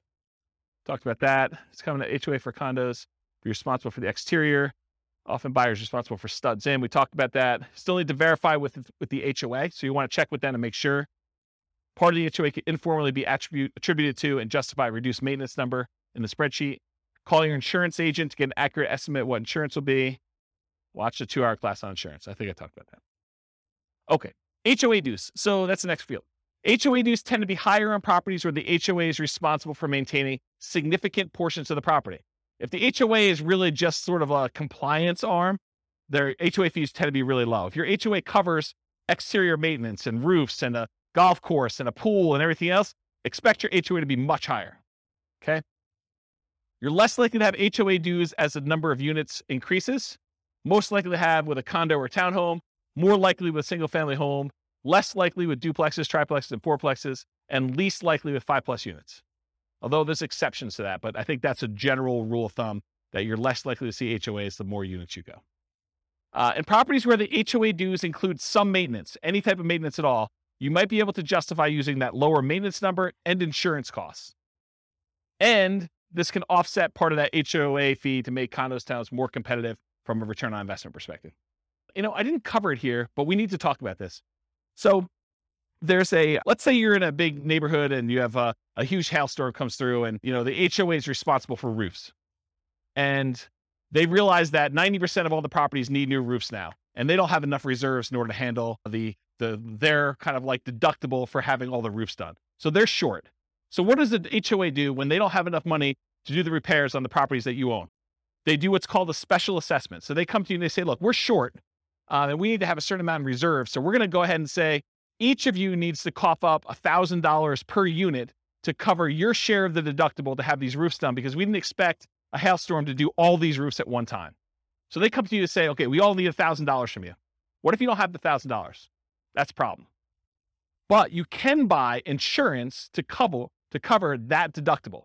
So if the HOA comes to you and they say there's a special assessment for whatever, roof, sidewalks, whatever they need to do that for, you can purchase a separate insurance policy. You need to talk to your insurance agent about this, where the insurance company will then pay for the special assessment on your behalf. So you're paying a monthly fee of whatever it is, $25 a month. And if there is a special assessment at any point during the time that you're paying that policy, then the insurance company will cover that special assessment fee. So if I were personally buying an HOA or condo, I would always buy the special assessment insurance, in my opinion. Okay. Any questions on that? Utilities. Utilities can vary depending on the property. You're least likely to be paying any utilities on a single family home because this is the landlord paid utilities. So if you're renting a single family home to somebody, in most cases, that tenant is going to transfer utilities into their own name and they're going to be responsible for paying all those. You're not going to be responsible. But what if you have a triplex where it's a type of triplex where you walk into a part of the building and it's like an interior sort of like lobby, and then you've got 3 doors to the 3 different units on the inside? Who's paying the electric bill for the centralized unit? Who's paying for cleaning in the centralized unit? So those types of things, If you're paying some type of utility for the properties that's not in the tenant's name, then you need to put that in here. It can vary depending on property type. You're least likely to have that with the single family homes, as we discussed. You're less likely with condos and townhomes, and you're more likely with duplexes, triplexes, fourplexes, fiveplexes as the number of units and common areas and amenities increase. So just realize that your probability increase with the number of units. Typically, you'd get this information from the MLS, brokers, sellers, and leases. Did I hit where you'd get the numbers from for everything? Did I miss anything? Look down your sheet. Tell me if I missed anything, because I just want to make sure. Is there anything on there you're like, where do I get this number from? So I think Kevin's not way on top of this thing. Or maybe I'm doing such a good job that I catch it on every one, but. He asked me about where you get the number from for appreciation. Oh, well, I mean, it's predicting the future. So obviously you roll a 6-sided die. And if you get a 6, you roll it again and you add them. What number for appreciation? 10% for appreciation, says Kevin. Make any claims against him if you don't see 10% in your properties. This is his address. I'll give it to you. You know, maybe. I could probably make it a non-deal if I really, really struggle to do that. But you're right. Everything starts looking pretty good, which is why, last couple of years have been amazing here. I got no unhappy clients, that's for sure. All right, got my water. All right, so we talked about utilities. Any questions on that? Other expenses. I combine these two into one slide. You're slightly more likely to have additional other expenses on properties with more than one unit. This is like if you have to do snow removal on a fourplex, because who's going to shovel snow when you've got shared walkways and stuff? Or lawn care, or things like that. Most likely have 5+ units as a number of common areas and additional shared amenities increase. You typically get these numbers from the MLS, brokers, sellers, and leases, although my experience is that they're very rarely accurate. So you gotta use your personal experience to kind of estimate what you really think they should be. And it sure helps if you have other properties. You're like, oh, I have another 10plex and my landscaping costs for that are this. Let me go ahead and use that for this one. But if you don't have those actual numbers, sometimes it's really hard to estimate. All right, maintenance percentage. Maintenance can vary depending on the property type. It tends to increase as the number of units and the number of common areas and additional shared amenities increase. Think about this. If you got to maintain a central area, that tends to increase your costs. Single family home where you're responsible for all maintenance tends to be higher than condos and townhomes where the HOA is responsible for some maintenance. We talked about this idea. Part of the HOA can be informally allocated for maintenance instead. Some investors will include or at least mix in some capital expenses with maintenance. So if you haven't watched the 2-hour class on capital expenses, I would strongly recommend you watch that because it's mind-blowing. But the idea is that some things some people consider to be capital expenses are probably maintenance, and some things some people consider to be maintenance are probably really capital expenses. And so you try to figure out where the blend is for what percentage you use here and what percentage you use for CapEx. Just between the two of them, you need to cover everything. Think of it that way. So in that class on CapEx, I have a basic spreadsheet and advanced spreadsheet. I'll show you those, I think, on the next slide. And then keep track of your maintenance and capital expense numbers over time to get a better feel for your own numbers. And as we see periods of massive inflation, what should you expect to see with maintenance and capital expense costs? To go up, right? A lot. You were thinking they were going to go up 3% a year, and now we saw whatever inflation was, 9% or 8%, whatever number they're quoting you. Then realize you're going to see a pretty big uptick in that. All right, so advance for condos and townhomes where some maintenance is handled by the HOA. Estimate the portion responsible in the HOA fee and then subtract that from what it should be to do your reduced percentage. So you go do the calculation to find out, oh, the HOA is responsible for A, B, and C. That usually costs X dollars per year. And my maintenance number is $3,000 per year. I can subtract the number that the HOA is responsible for. So I really only need to do this dollar amount, which is this percentage. So do that math for yourself. CapEx, same type of idea. They can vary depending on property type, similar to maintenance, except these are less frequent, often larger expenses. One of them I quote as a percentage of gross rent. That's maintenance. The other one I quote in dollars per month. Or this is annual, actually, so dollars per year.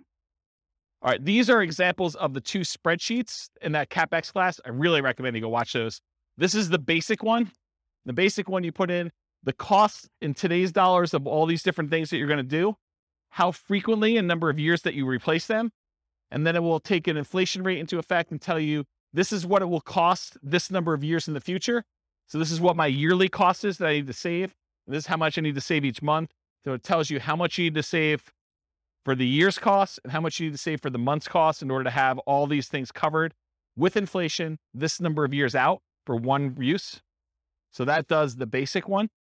The advanced one is more complicated because it does the cost in today's dollars, the frequency, and then you can put in how old the thing is today.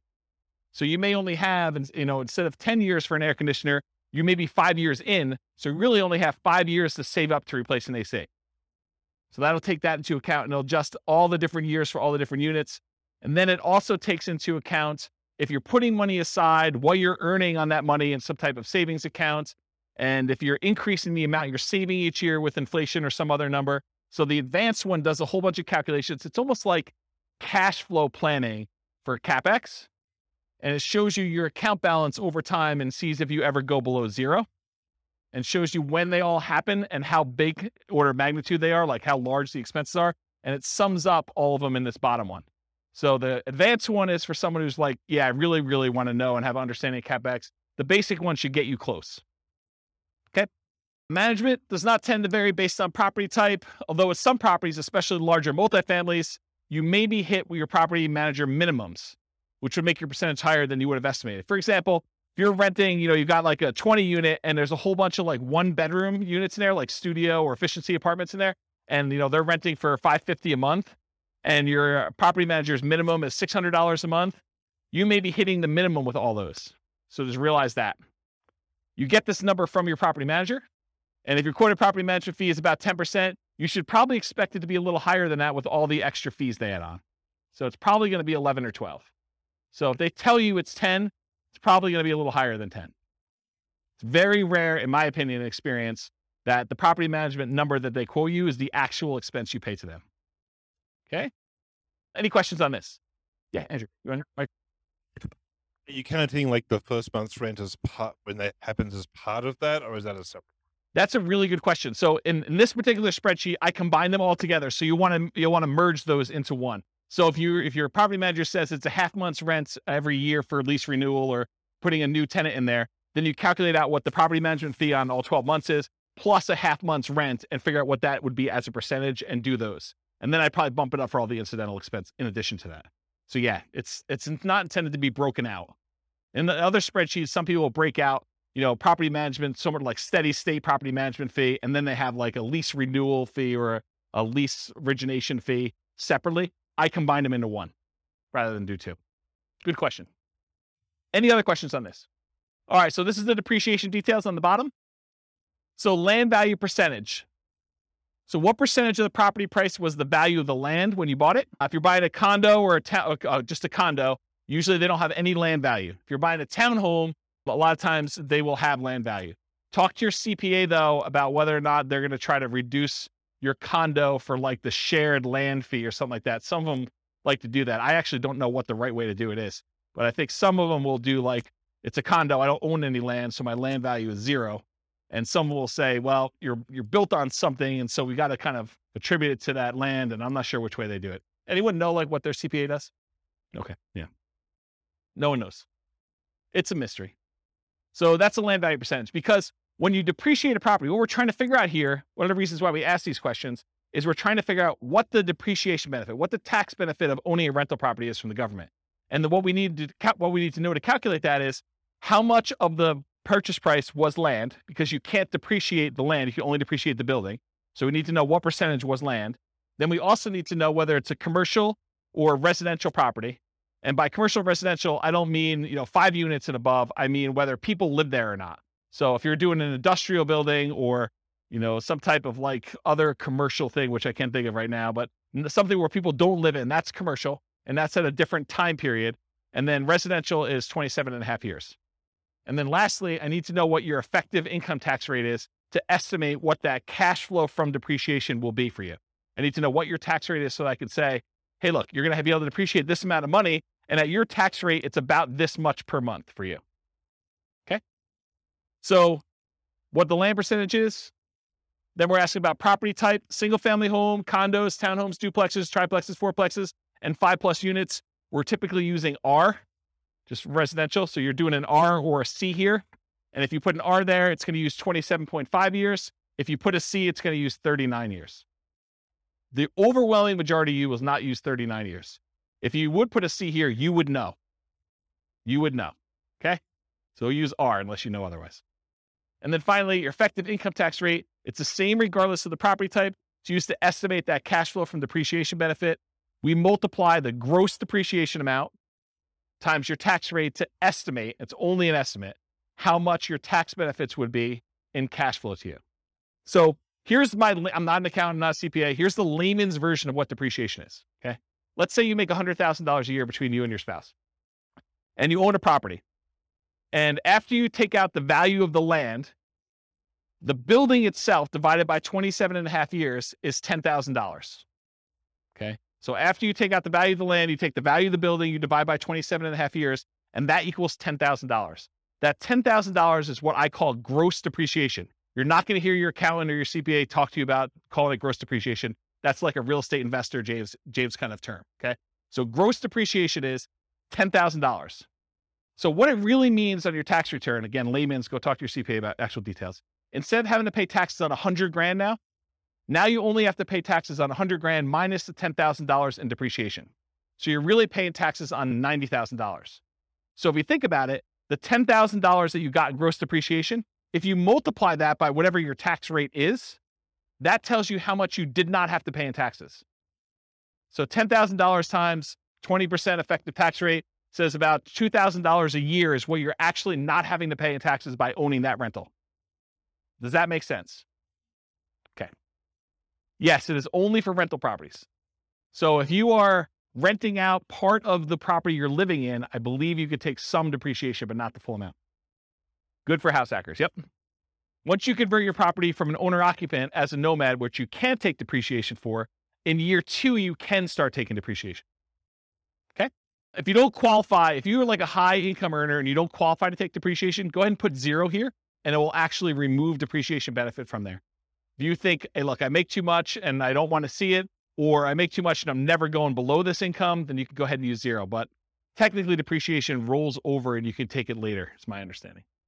Again, I'm not a tax guy. Okay. All right. No other questions on this? And this is only an estimate for depreciation. It'll be a slightly different calculation for you on your taxes. All right. Defaults and overrides. So we're done with that input section for taking your notes. Now I'm moving on to this thing, but there's not a lot for you to look at. So I'm going to run through a couple ones on here that you may want to modify, the more common ones for you to modify. You can modify whatever you want. You could see all the ones that are kind of like filled in shaded squares. Those are all manila colored. You can edit all those. All right. However, these are the most common that you'll want to override, in my opinion. Appreciation rate. Kevin thinks properties are going up 10% a year.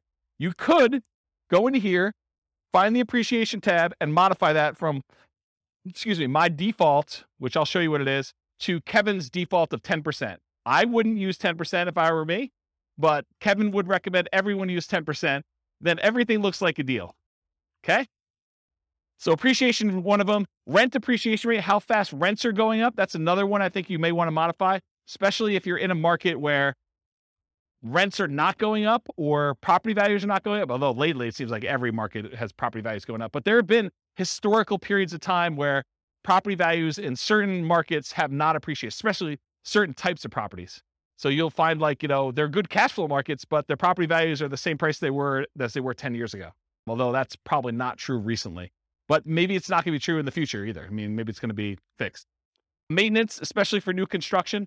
I have a slide on this. Sales costs. If you're a real estate agent and you don't have to pay, the cooperative part of the real estate commission, you can go ahead and reduce the sales costs on here as one example. And refi costs. So if your lender is quoting you a different number than what I have in here for your refi costs, then go ahead and change that too. If you find yourself wanting to use a different default for an override, like you're like, James, I'm tired of going in here and actually changing your appreciation rate every single time, or your rent appreciation, or the refi costs, or what my cost of sale are, then go ahead and change it once. Use that as your default spreadsheet that you use from the very beginning. Then only use yours. Don't download mine every time. Does it make sense? So edit it once. You don't need to do it all the time. All right, so override. So this is an example of how to do the appreciation rate. This is in the overrides tab. You can see it on your handout. This can vary depending on property type. Some people believe that single family homes appreciate faster than condos or townhomes. The data I have does not show that to be necessarily true. They're really close. But maybe over a long period of time that is true. Although it doesn't make sense to me because then people would buy condos and townhomes because they would be undervalued. But I don't know. Who am I? And these numbers can change over time. I can see prices for apartments largely driven by cap rates changing at different rates than what we typically use for non-5+ units. I can see that happening. Historically, I've suggested 3% per year for appreciation rates for most modeling. Some markets you'll be lucky to see 3% per year. Other markets, 3% seems like, per quarter, especially the last year. But, last year is exceptional. Are you guys getting involved in real estate investing because you think it's going to be 12% a year? I should discourage you now. It's not going to be 12% a year every year. You might see some years like that. This is what's great about it. You accumulate a portfolio and you have some lean years, and then all of a sudden it's like, I'm so smart. I have like all these properties and they've got up in so much in value. This is like amazing. Not every year is like that though. Okay. So in order to do that though, either right here, appreciation rate, it shows you what the number is. If you put a number in here, it'll change it for that year for you. And then it will usually repeat it, I think. And so you go ahead and change it, and then you change it for each year that you want to change the appreciation rate. Okay. That's how you do it. Same idea for rent. In fact, the same thing I basically just said. I've historically used 3% for rent depreciation rates. You'll be lucky to see in some markets. In some markets, 3% seems low. So you can go ahead and change the assumption though. Rent depreciation rate, it changes right here. You can't change it for year one because that's the number we're using from the homepage. So you put in the rent, it doesn't go up in year one, right? It starts in year two that it went up that amount. So you go ahead and do the appreciation rate there. And then it shows you what the monthly rent is. You can even override individual rents if you want to. Like everything is overrideable. Overrideable. I think that's a word. Okay, so that's another one you'll do. Maintenance. So I'll talk about the maintenance one. So you can adjust maintenance. If you're going to buy a property and you know it needs a lot of work, you can crank up your maintenance for the first few years while you're doing all the work. But another case that we see a lot is new construction, where you're buying a property and you know that because you have a home warranty from the builder and everything's brand new, that you're probably not going to see pretty high maintenance for the first few years. So you could artificially lower your maintenance numbers. Historically, I used to teach you put 2% in for year one, 4% for year two, 6% for year three, 8% for year four, and then you go up to the 10% per year. And that only works in our marketplace with our rents and kind of like how things work out. If you don't feel that's conservative, don't use it. Use 10% from the very beginning. That's more conservative to do that, or whatever number you believe is true for you. So you can override that. I'll mention one thing too. So you could either do, I'm going to set aside this chunk of money in rent-ready costs to deal with a property that needs a lot of repairs, or you could say, I'm going to pay for these repairs out of cash flow and crank these numbers up until you think you'll be done, right? So you could say, I'm going to put aside $20,000 to do all these repairs in this property when I buy it in rent-ready costs, or, hey, I'm going to do whatever this number is till I get to zero cash flow, essentially, and for the first X number of years until I paid for it from cash flow. Okay.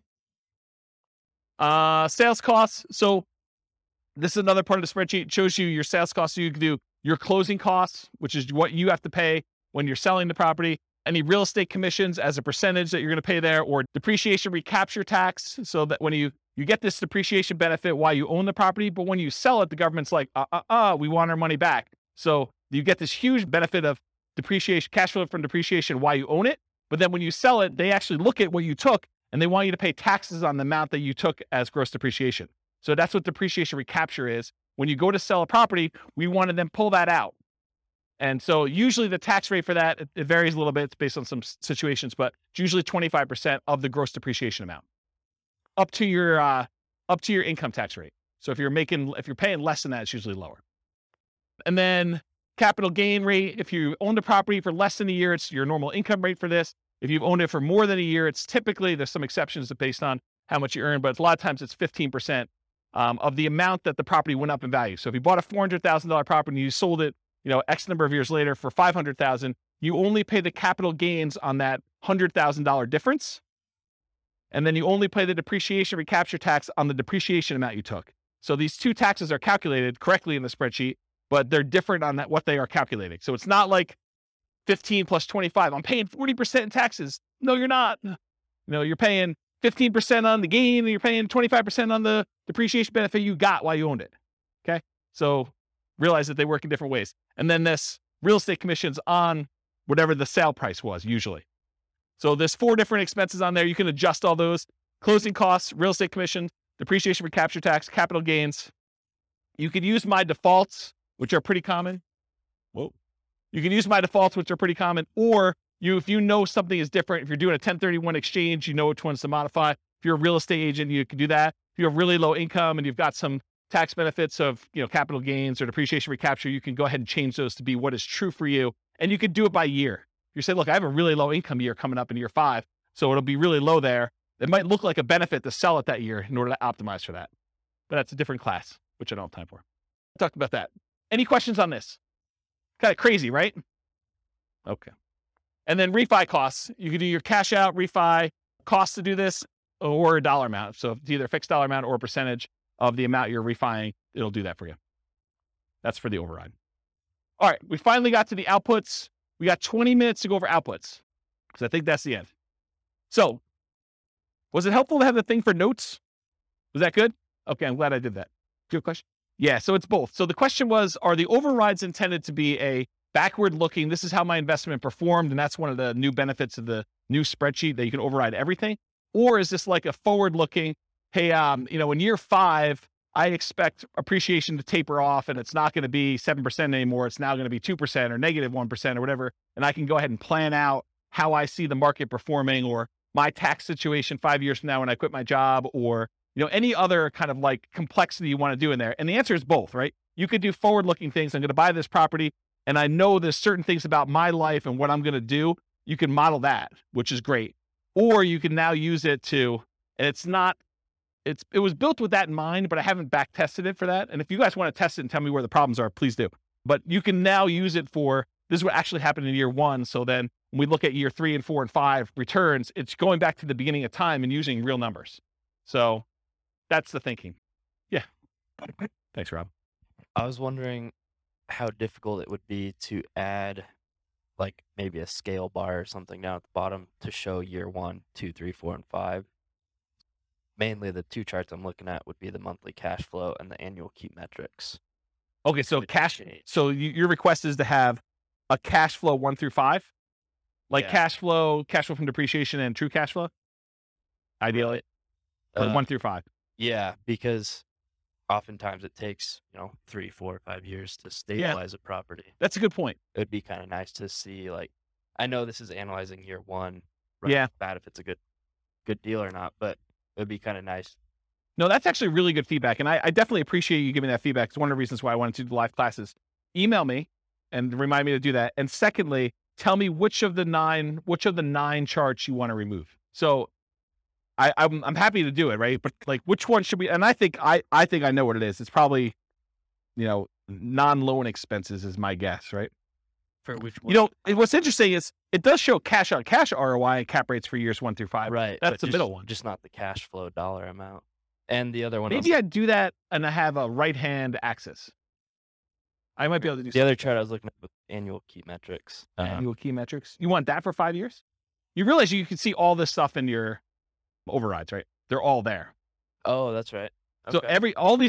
So let me be clear about this. I'm not hiding anything from you. In fact, you can see more stuff than you've ever been able to see before, because the overrides show all the intermediate calculations for everything, and they're all labeled. Where you're getting at is the real estate financial planner software that allows you to look at any property, any number for any individual property and your whole portfolio combined. That's why you can copy it to Real Estate Financial Planner and run everything. Okay? All right. If there really are changes, though, let me know. Like, drop me an email as to what you think I should do. Thank you.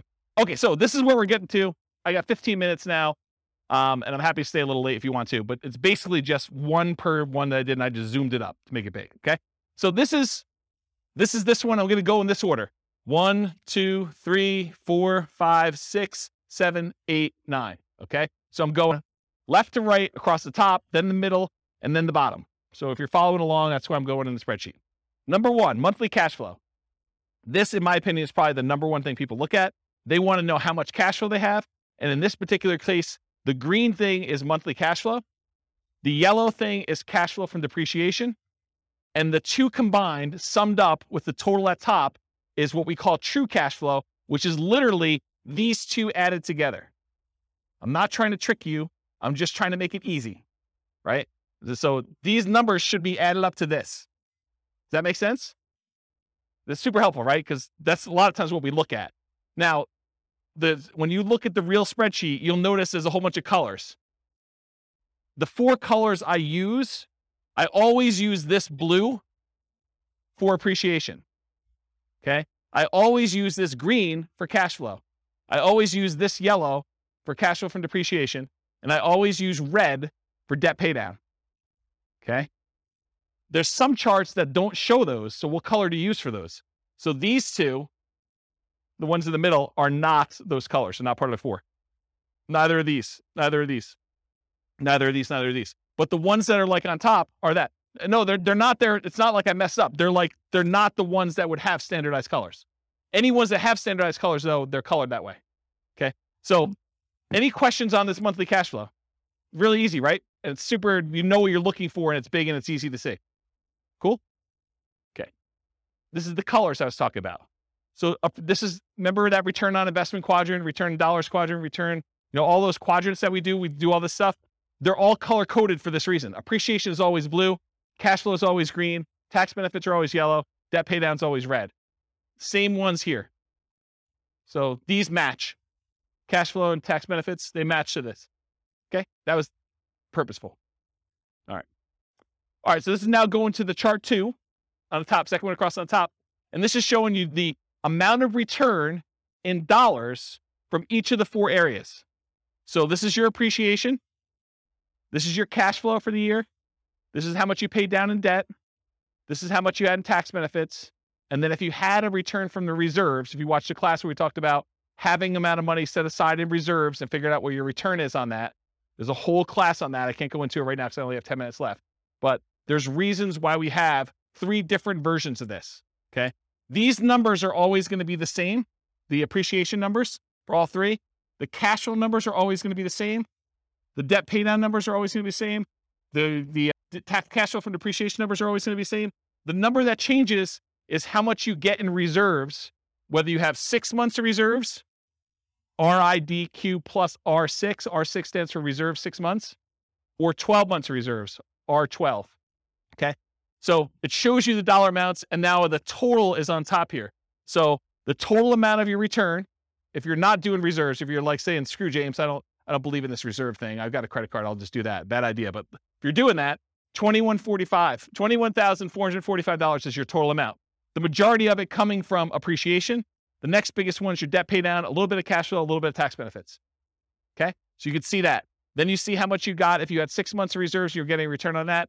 And 12 months of reserves, if you're getting a return on that. Just shows you dollars. Does everyone understand what I just went through? Because it's going to make me explaining the next chart a lot easier if you understand this one. Everyone got it? Any questions? Yeah, Andrew. Where's Mike?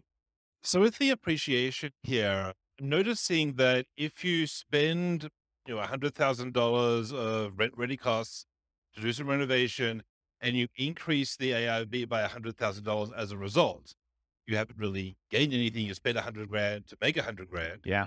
Here in this particular chart, it shows the benefit of the $100,000 of the appreciation, but doesn't show the cost of that appreciation of $100K, because that's considered part of the total investment, not a cost. Yeah. So it's going to come up in the next chart, because then we're looking at return on initial investment. Yes. And you'll find out what the gain was on how much you put in. But because you're just looking at sheer dollars, I had to put a stake in the ground as to which way you do it, right? Because you could make arguments the other way if it was that. Yeah. That's what I'm trying to think about and try to define year 1 to make it. Yes. And this is why this is probably not a good BRRRR spreadsheet, right? Because that sort of is a BRRRR related thing, right? Putting money in and getting a return on that appreciation in year 1, sort of thinking about it. And so I put the stake in the ground saying, this is the way I want to think about it, because in most cases, you're just looking at the sheer dollar amount that it appreciated rather than a BRRRR kind of forced appreciation number. Right. And I mean, the return, if you sell that chart, has it all because it has the invested money baked in. So that's all good. But it's here it feels like it's correct, but needs to be interpreted with the knowledge that it has that. And I think there's a whole bunch of things that come up like that. It's not just that one thing, right? There's certain things like you're putting in numbers, unless you understand why you're putting in numbers and what's going on, you could misinterpret what's happening. And I think that's true of a lot of tools. It's like using tools, you need to understand your tools as an expert. This is your kind of skill set as an investor to do this. Right. So yeah, I agree. It'll come out in the next slide. Any questions on this before I go to the next slide though? If you don't understand this, you're going to be confused. Any questions? This is what this is. This is like if you're getting a return on your reserves. So you put 6 months in reserves in some type of low bearing account. And this one, you put in 12 months reserves, but you're willing to be a little bit more risky with it and get a higher return on it. Okay. All right. Next slide. This is the same chart presented a slightly different way, but now we're not talking about dollars. We're talking about how much you earned in dollars divided by how much you invested in order to get that return. So now we're saying you didn't have $13,200 in return. You now had 11.49%. That's that 13,200 divided by whatever you invested in order to get the deal. So this now shows you had 11.49% return on that initial investment in year one in appreciation. Okay. Then what's your return from cash flow? You got 0.57% return. It's the cash flow dollar, $656 divided by how much you had to invest to get the deal in year one. Then 4.24% is your return from debt paydown, and 2.37% is your return from cash flow from depreciation. Okay. Then there's a total on top. If you downloaded the old spreadsheet, there weren't totals up here. Now there are. You're welcome. Yes. But everyone has their own version of what a deal is based on what their situation is, what their investments that they can make are, what their market is. There's a lot of factors that go into this and what your plan is, right? I think there's a lot of things. And so this is more of the 2 hour of like setting your, what did I call it? I think I called it like, what did I call it? Establishing your buying criteria. Yeah, there was a buying criteria class where I talked about all the different ways to measure returns and what yours are for setting up what makes a deal for you. Yes, they do go negative. Yeah. Andrew's going to check it because he's got the spreadsheet up, I think. Yeah. So these will go negative. They'll just show up down here and then your total will be lower. Okay. So it shows you though your return. And then when you have the ROIQ, which is return on investment quadrant, the 4 areas of return plus 6 months of reserves. That 6 months of reserves return is now this gray area. And this is our return on investment quadrant plus reserves for 12 months. This gray area up here is your 12 months of reserves, the return you're getting on that. And again, it's just showing you the total. So it shows if you're saying, screw James, this reserves thing is kind of for jokes. I'm getting 18.67% return on my money from all these areas combined. But if I actually think about it in terms of, I need to have 6 months of reserves in order to be prudently investing in real estate, because what happens if you have vacancy? What happens if you have repairs? Or what happens if you have other stuff like that? Then this says, hey, look, my overall return is really 16.57 if I have 6 months of reserves somewhere, including getting a little bit of money on that reserve that I'm storing somewhere. And then this one says, I got 12 months of reserves and I'm getting a little bit more money because I've got a larger return on that 12 months of reserves that I have. And so it shows you the return there. So this is sort of like your return with the drag from having reserves returns. So that's another way to think about that. Make sense? Okay, cool. So one chart shows dollars. The next one shows your return on investment for year one. If you want to see how these ROIQ numbers look for other years, that's at the top of page 2 of your handout. It shows you your return in dollars for all of them and your return on equity. Because once you get past year one, I don't think the initial amount you invested matters anymore. Then I think it's all about how much equity you could get out of the deal and what your return is on that. So it shows you those two, and it breaks it down into the 4 areas for those. Cool? All right. So now we're down mid-row all the way to the left. This is the returns if you sold the property. And I have 3 different returns. I have your annualized return. You basically take the amount of money you made divided by the amount of money you made as a percentage return, and you divide it by the number of years. That's what annualized is. It's really simple. So it shows you if you sold it right away, you'd lose money because your real estate cost to get out of the deal exceeded what you made, which you didn't make anything. But then as years go by, year 2, year 3, you start getting to the point where you're going to make a little bit of money using the assumptions we had. And then the further you go out, the higher this is. And this is the just really simple return you earn divided by the number of years. That's what annualized return is. The next one is compound return. That's the gray line, the bottomish one. And that shows you what return you had as if that was a yearly compounding return. I have to figure out what the formula is, but it's something with an exponent and stuff like that. Just realize that that's what it is. It's compounding. And then the last one is your internal rate of return. Internal rate of return takes into account when you have money going into the investment and when you have money coming out of the investment. And it does a return based on that. So that probably is, in my opinion, the best one to use of the three of them, internal rate of return. So it shows you what it is. And you basically look at the year and what the return is in that year. And that tells you what that return is per year. Okay. So this is like almost 10% per year return in this case. Any questions? And this one shows 20 years for you. So you can see 20 years worth of history. Okay. Any questions on that one? All right. The next one shows you, some people like to look at cash on cash return on investment when they're evaluating their deals. Some people are all about cap rate. Cash on cash says, what's my cash flow divided by what I actually put into the deal? The cash I'm getting back divided by the amount of money I invested. Cash on cash return on investment. Cap rate says, what is the amount of money I would get if I did not have a mortgage on this property, but I had all my other expenses, property management, taxes, insurance, maintenance, all that other stuff. It says, what's the return if I bought this all cash? So it's net operating income divided by purchase price or value, depending on when you're calculating it. But cash on cash is the rate of return you're getting on the money you have invested in the deal. So if you want to do cash on cash, it's these green boxes and they're labeled. So in this case, year one, you get 0.57%, 1.14, 1.73, 2.34, 2.97. And then cap rate just shows you the numbers going all the way across. So if someone says to you, look, I'm buying a 5 cap property, that's cap rate, 5% capitalization rate. Okay. Any questions on that? Yeah. Michael?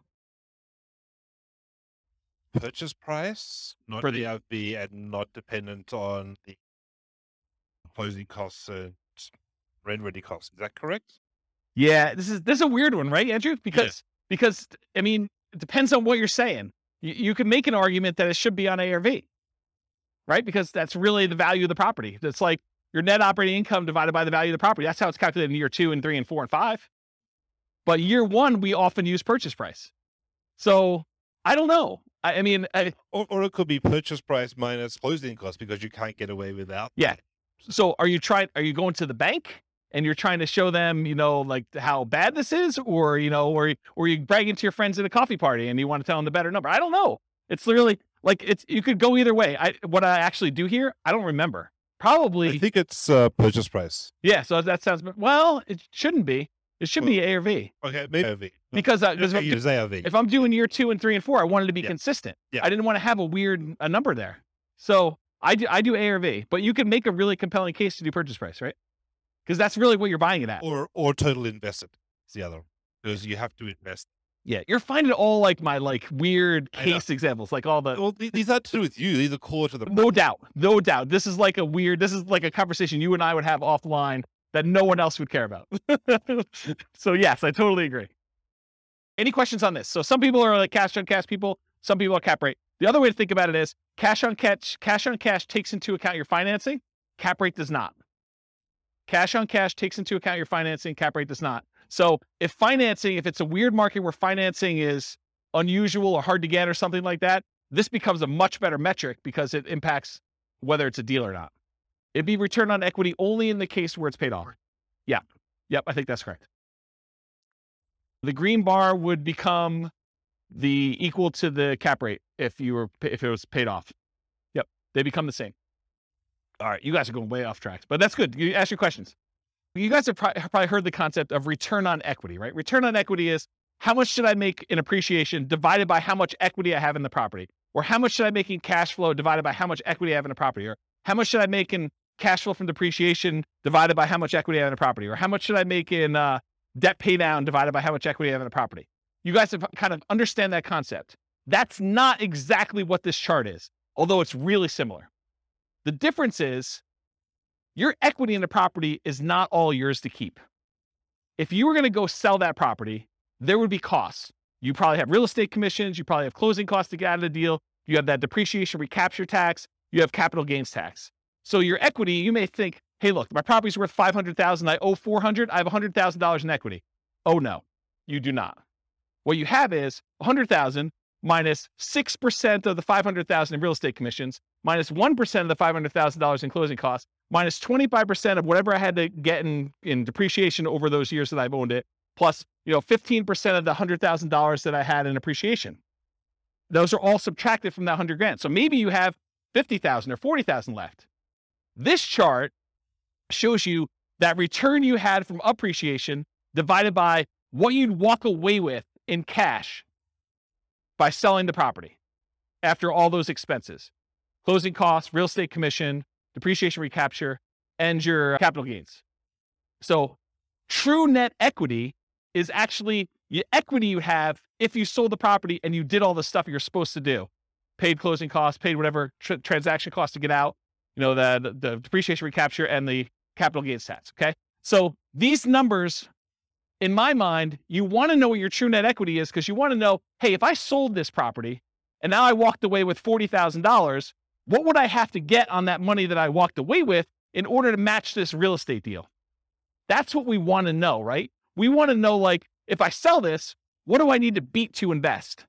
So that's why I like this. And this is why this chart is the way it is. So the blue line shows you your return from appreciation divided by how much true net equity you would have in that year. The red line is your debt pay down return over true net equity. Your yellow line is your cash flow from depreciation line over true net equity. And your green one is your cash flow over true net equity. And this dotted line is the sum of all of them. So you're pushing almost a 23% or whatever it is return on true net equity in year one, and it kind of continues to taper off over time. Does that make sense? Okay. Annual key metric. I'm moved on to the next one. I'm at the very bottom all the way to the left. This just shows you your gross potential income. If you didn't have any vacancy or anything, what's the maximum you could possibly get from this property with the current rent you're getting? That shows you what it is per year in year one. Gross operating income is this after your vacancy expenses. Operating expenses tells you how much you're spending in order to operate the property, taxes, insurance, maintenance, stuff like that. Net operating income is the amount you're getting from gross operating income minus your operating expenses, gives you your net operating income. This shows you how much you would get if you own the property free and clear, if you did not have a mortgage on it. Okay, this is all year one. Any questions on this? And as I said before, you could see this for any year on that overrides tab, and you could override any of it if for some reason you have a weird year. Non-loan expenses. This just breaks out what you paid for stuff. This is what your vacancy, which is not really a loan expense, but I put it in here because I wanted it to see it. Vacancy is the odd man out, but $1,000 in vacancy. This is how much you paid in property taxes. This is how much you paid in property insurance. This is how much you paid in HOA. If you had landlord paid utilities, that would be what's here. Your expenses 1 and 2, how much you paid in maintenance, how much you set aside in CapEx, and how much you paid in property management. Just shows you all the expenses in year one. And then finally, probably one of my favorite charts. This chart shows you the two different equities you have in your property, the equity if you sold it, and the equity if you were able to get a 75% cash out refinance loan, and then what it costs you in order to access that equity. Okay, so the blue line shows you how much true net equity you had. You had a little less than 100,000 in year one, and it kind of steadily increases over time to year 20. The yellow line shows you if you could go get a 75% loan to value loan, how much could you pull out in cash out refinance equity each year? Okay, and then the dotted line shows you CTA stands for cost to access true net equity. So what are all the costs?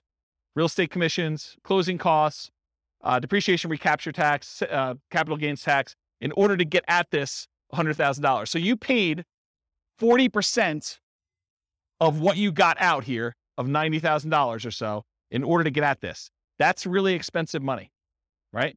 So you could see what the cost was in order to get at that money, okay? And if you do a cash out refinance, it starts off really, really expensive to get out a very small amount of money. But over time, as your equity increases, your cost to access the cash out refinance equity goes down. That make sense? Because a lot of people are like, hey, I want to redeploy this equity, right? I want to go use this. Well, some people don't care. They're like, I don't care about the cost. It's the opportunity to go buy another property. And in that case, that's fine. But at least you know now what the cost is to get at that. This shows you how much you can get at. Okay? All right. Last slide. Then I'll take questions if you guys have it. I would suggest to you, if you're serious about being a real estate investor, go analyze 100 deals. And one of the reasons why I want you to do this is, number one, I want you to be practiced so that when you actually have a deal you're serious about, you know, like where stuff goes, where to get things, and you're pretty quick at doing it, and you have a feel for a lot of different stuff. And secondly, I want you to know what a deal is and what a deal is not in your marketplace. Because if you go analyze 100 deals, 90% of them are going to suck. They're just going to be like, yeah, it is a pass. But then you're going to be like, oh, these 10 look decent. And you're going to know what looks decent because you'll have analyzed 100 of them. Okay, so that's why I suggest you do that. Then, how many people are like overwhelmed? They're like, holy crap, James, you are like crazy. No one? Oh, okay, you got a couple people. Okay, yeah. So this is the challenge, right? Because not everyone builds spreadsheets like this in retirement for fun, right? Like, this is like, oh, I'd like to make a new spreadsheet. I'm going to go build this crazy thing. And this is what pops out 2 days later. And I understand that. And unless you have done this a whole bunch of times, you're like, cash flow from depreciation, true net equity, what are you even freaking talking about? It's like foreign language to a lot of folks. And you'll get better at it over time if you keep coming to class, which is what you want to do. But if you're overwhelmed and you're about to go buy a deal or you're trying to do this, get help. Don't like try to struggle through it and think, oh, I think I got this. And then you kind of half-ass it and you end up with a really bad deal or really struggle with something. You can ask your real estate agent to say, look, I'm doing this deal analysis. Help me walk through this together. They may use my spreadsheet. They may use one of their own. It's up to you and up to them. But go ahead and ask them, or go find a CPA or an accountant who understands this stuff and can help walk you through your numbers. It would help if you did the 100 deals first. That way, when you go to them, you know enough to see when they're BSing you. Not talking about CPAs or accountants specifically, but in general, if you go to somebody, you ask for advice, and you don't know that they don't know what they're doing either. It helps if you kind of know, right? So definitely go get some advice if you need to from an accountant, CPA. Or if you can't get your real estate agent or your accountant or CPA to do this, and you absolutely need help, you can purchase support. You can say, look, I'll pay James for 30 minutes to go over a deal with me. And you could, or someone else. It may not be me, but because I may not want to do it forever. But basically, you can go do that if you really, really want to. Steve's laughing because he knows. He's like, yeah, James is going to do this once. He's going to like, screw this. I'm not doing that anymore. I appreciate that. Yeah, I appreciate that. It's a very nice compliment. I'll have to give Steve his $20 later.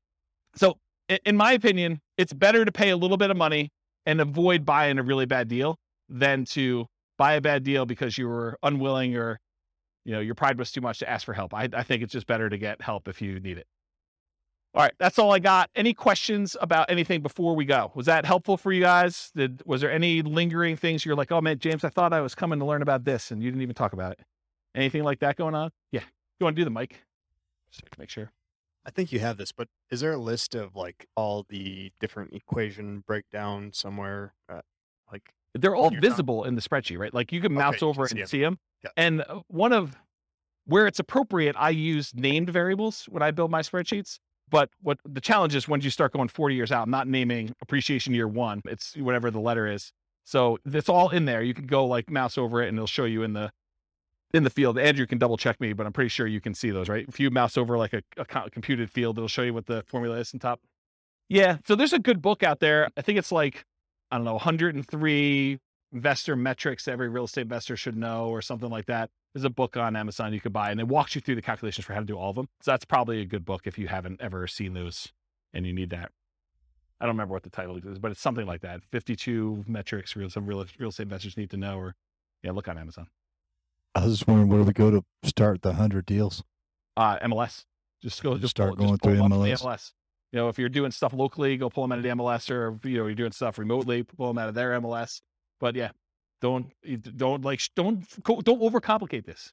Just go pull up deals. It doesn't even matter if it's a good deal, because you're going to start finding out what's normal, and then you'll start saying, "Hey, look, I'm tired of analyzing the same crappy deal. Let me start discerning and getting better." Anything you do in life that you practice multiple times and you do repeatedly, you just naturally start getting a feel for it, and you get better at it, and you start understanding how things work out. And it may take more than 100, or you may be done at 15. It's probably going to be closer to 100 though. And I can't tell you how many deals I've analyzed at this point. It's a lot. It's a lot of deals. And eventually you start coming up with rules of thumb where you're analyzing a deal and you're like, oh, this is just like this property that so-and-so bought or I bought, except it's $10,000 more or $50 less in rent or $100 more in rent. And so you start getting to the point where you're like, that was a really good deal. It was like $200 a month cash flow. So if it's $50 more in rent, that's going to be like $250 in cash flow. So I know that's going to be a good deal. And you start getting references that you can use and shortcuts, but you don't get that unless you've done 100 and probably more than 100 to kind of get to that point. But that's where you're aiming for. So there's a class though that says like criteria that you would consider. Do you remember the title of that class? Was it Establishing Your Buying Criteria? Yeah. So there's a 2-hour class on that. And honestly, I don't give you an answer. I don't tell you. It's on the website, Establishing Your Buying Criteria. So the challenge you're going to have with that class is, I don't say to you, 10% cash on cash, you want to buy those, right? What I talk to you about is, these are the different kind of metrics you can use to establish whether this is a deal for you or not. And it's up for you to decide what that is. And honestly, if I gave you numbers today, they may be very different than what they are 6 months from now. And I know they're different than what they were 6 months ago. Like, I did a class right before I went on sabbatical and I was going to retire, and it was called, Is Nomad Dead? Because the question I got from people was, hey, James, in your Nomad book, you're talking about $270,000 properties. And the properties I'm buying now are $400,000, and the rent to price ratios are very different than what they were. So is Nomad work anymore? Should I even bother with this crap? And what we determined was, look, if you ran Nomad from where we were then, which is probably even different than it is now, but if we ran it from where we were then, I showed you what the returns would be with just really modest kind of like returns. And I said, can you beat this return somewhere else? Do you have another investment that you can make, or another investing strategy? Maybe it's not even real estate, maybe it's stocks, or maybe it's something else, but do you have another thing that you can do where you can beat these types of returns? And if you do that. I'm not, don't do the Nomad one if it doesn't make sense. But I think for a lot of folks, Nomad crushes everything. Like, you just look at it, you're like, even with conservative numbers, and even with markets going down for a couple of years or things like that, I don't have something that I can use to beat it. Wasn't that sort of the gist of that class? Like, I'm not trying to tell you to do Nomad. I'm just saying, look, this is what Nomad looked like back then. This is what it looks like now. Can you do better? Can you do worse? I don't know. You decide. So I can't give you a number. I can't tell you, you need to make $100 a door, or you need to make $500 a door, or you need to make 5% cash on cash, or you need to do this. Partially because I could tell you need to make 5% cash on cash, but that may be for putting 25% down, and maybe it's not even buying in our local market. And then you're like, well, I can't find any things where I can get 5% cash on cash because I'm doing Nomad and I'm putting 5% down. So nothing's got 5% cash on cash. It's all negative. Or I'm doing a VA loan with nothing down for my first deal, and there's no way I can get numbers like that for that particular deal. And in another market, someone could be listening to this recording and being like, man, you guys aren't able to get positive cash flow. I'm trying to determine whether I'm buying a $600 a month positive cash flow deal or the $450 one that's in a slightly better area. And so it's a totally different thing. Or maybe you're doing short-term rentals or something like that, where it's like, 5%, like try 50% cash on cash return in the year. Like, they're totally different numbers. Or maybe I'm doing Burr and I'm really trying to not have money in the deal at all, but my cash flow I don't care about, because I can wait a long time for cash flow to improve when I don't have anything in the deal. There's all different criteria, and it's really you that needs to decide that, not me. I can't come in here and tell you do this, and it'll be out of date, 3 months from now, especially if the market softens or the market gets, hard to imagine it getting crazier than it is, but the thing goes both ways. And a lot of people who come to these classes and they're relatively new, they haven't seen the down market yet. And so you don't know what you don't know. And I'm sure I'll talk about that in future classes, but I've lived through some pretty rough markets. And so you have a different perspective when you do that. And you know that you can't put in 10% for appreciation and expect that to be a reasonable number. Right, Kevin? Yeah. See? But when you put in 3% and then you go back and you're like, wow, James was off. It's not 3. It's been 9 for like the last 3 years. And I look like superstar. Just, remember those superstar feelings next year when you give 5% back, right? Because it still is awesome, but it's still not, where it is. Even if it didn't go up in value at all and all you did was pay it off over 30 years, the numbers look awesome. So paying it off. Totally. Yeah, that's exactly it. I mean, just imagine, you put up 5% now, let's say it's a $500,000 property, which is about where we are now. You put up $25,000 in order to buy a property. And when you're ready to retire, it's a $500,000 asset. Where else can you put up $25,000 and have it be $500,000 in 30 years? That's like a 10.51% compounding yearly rate of return. Yes, totally. And this is what I'm saying. I'm trying to really simplify the math down and make it so it's hard to not do this. But my point is, and I'm going really over time, there's a phenomenon in the more traditional stock market investing world. It's a special time in your life when the amount of money that you're investing each year is produced by the amount you have invested. So you're putting away, let's say, $10,000 a year, and you get to the point where you have $100,000 invested, and then that year you have $100,000 invested, and that produced $10,000 return for you, and you're putting in $10,000 a year. It's this like magical inflection point where your investments are doing as much work for you as you are personally doing yourself with active activity, like you're doing stuff. And so it's this really weird, magical thing that happens. And for stock market investors, because the returns are what they are and all these other factors that go into that, you're not having, a big asset thing, that usually takes some time to get to that point.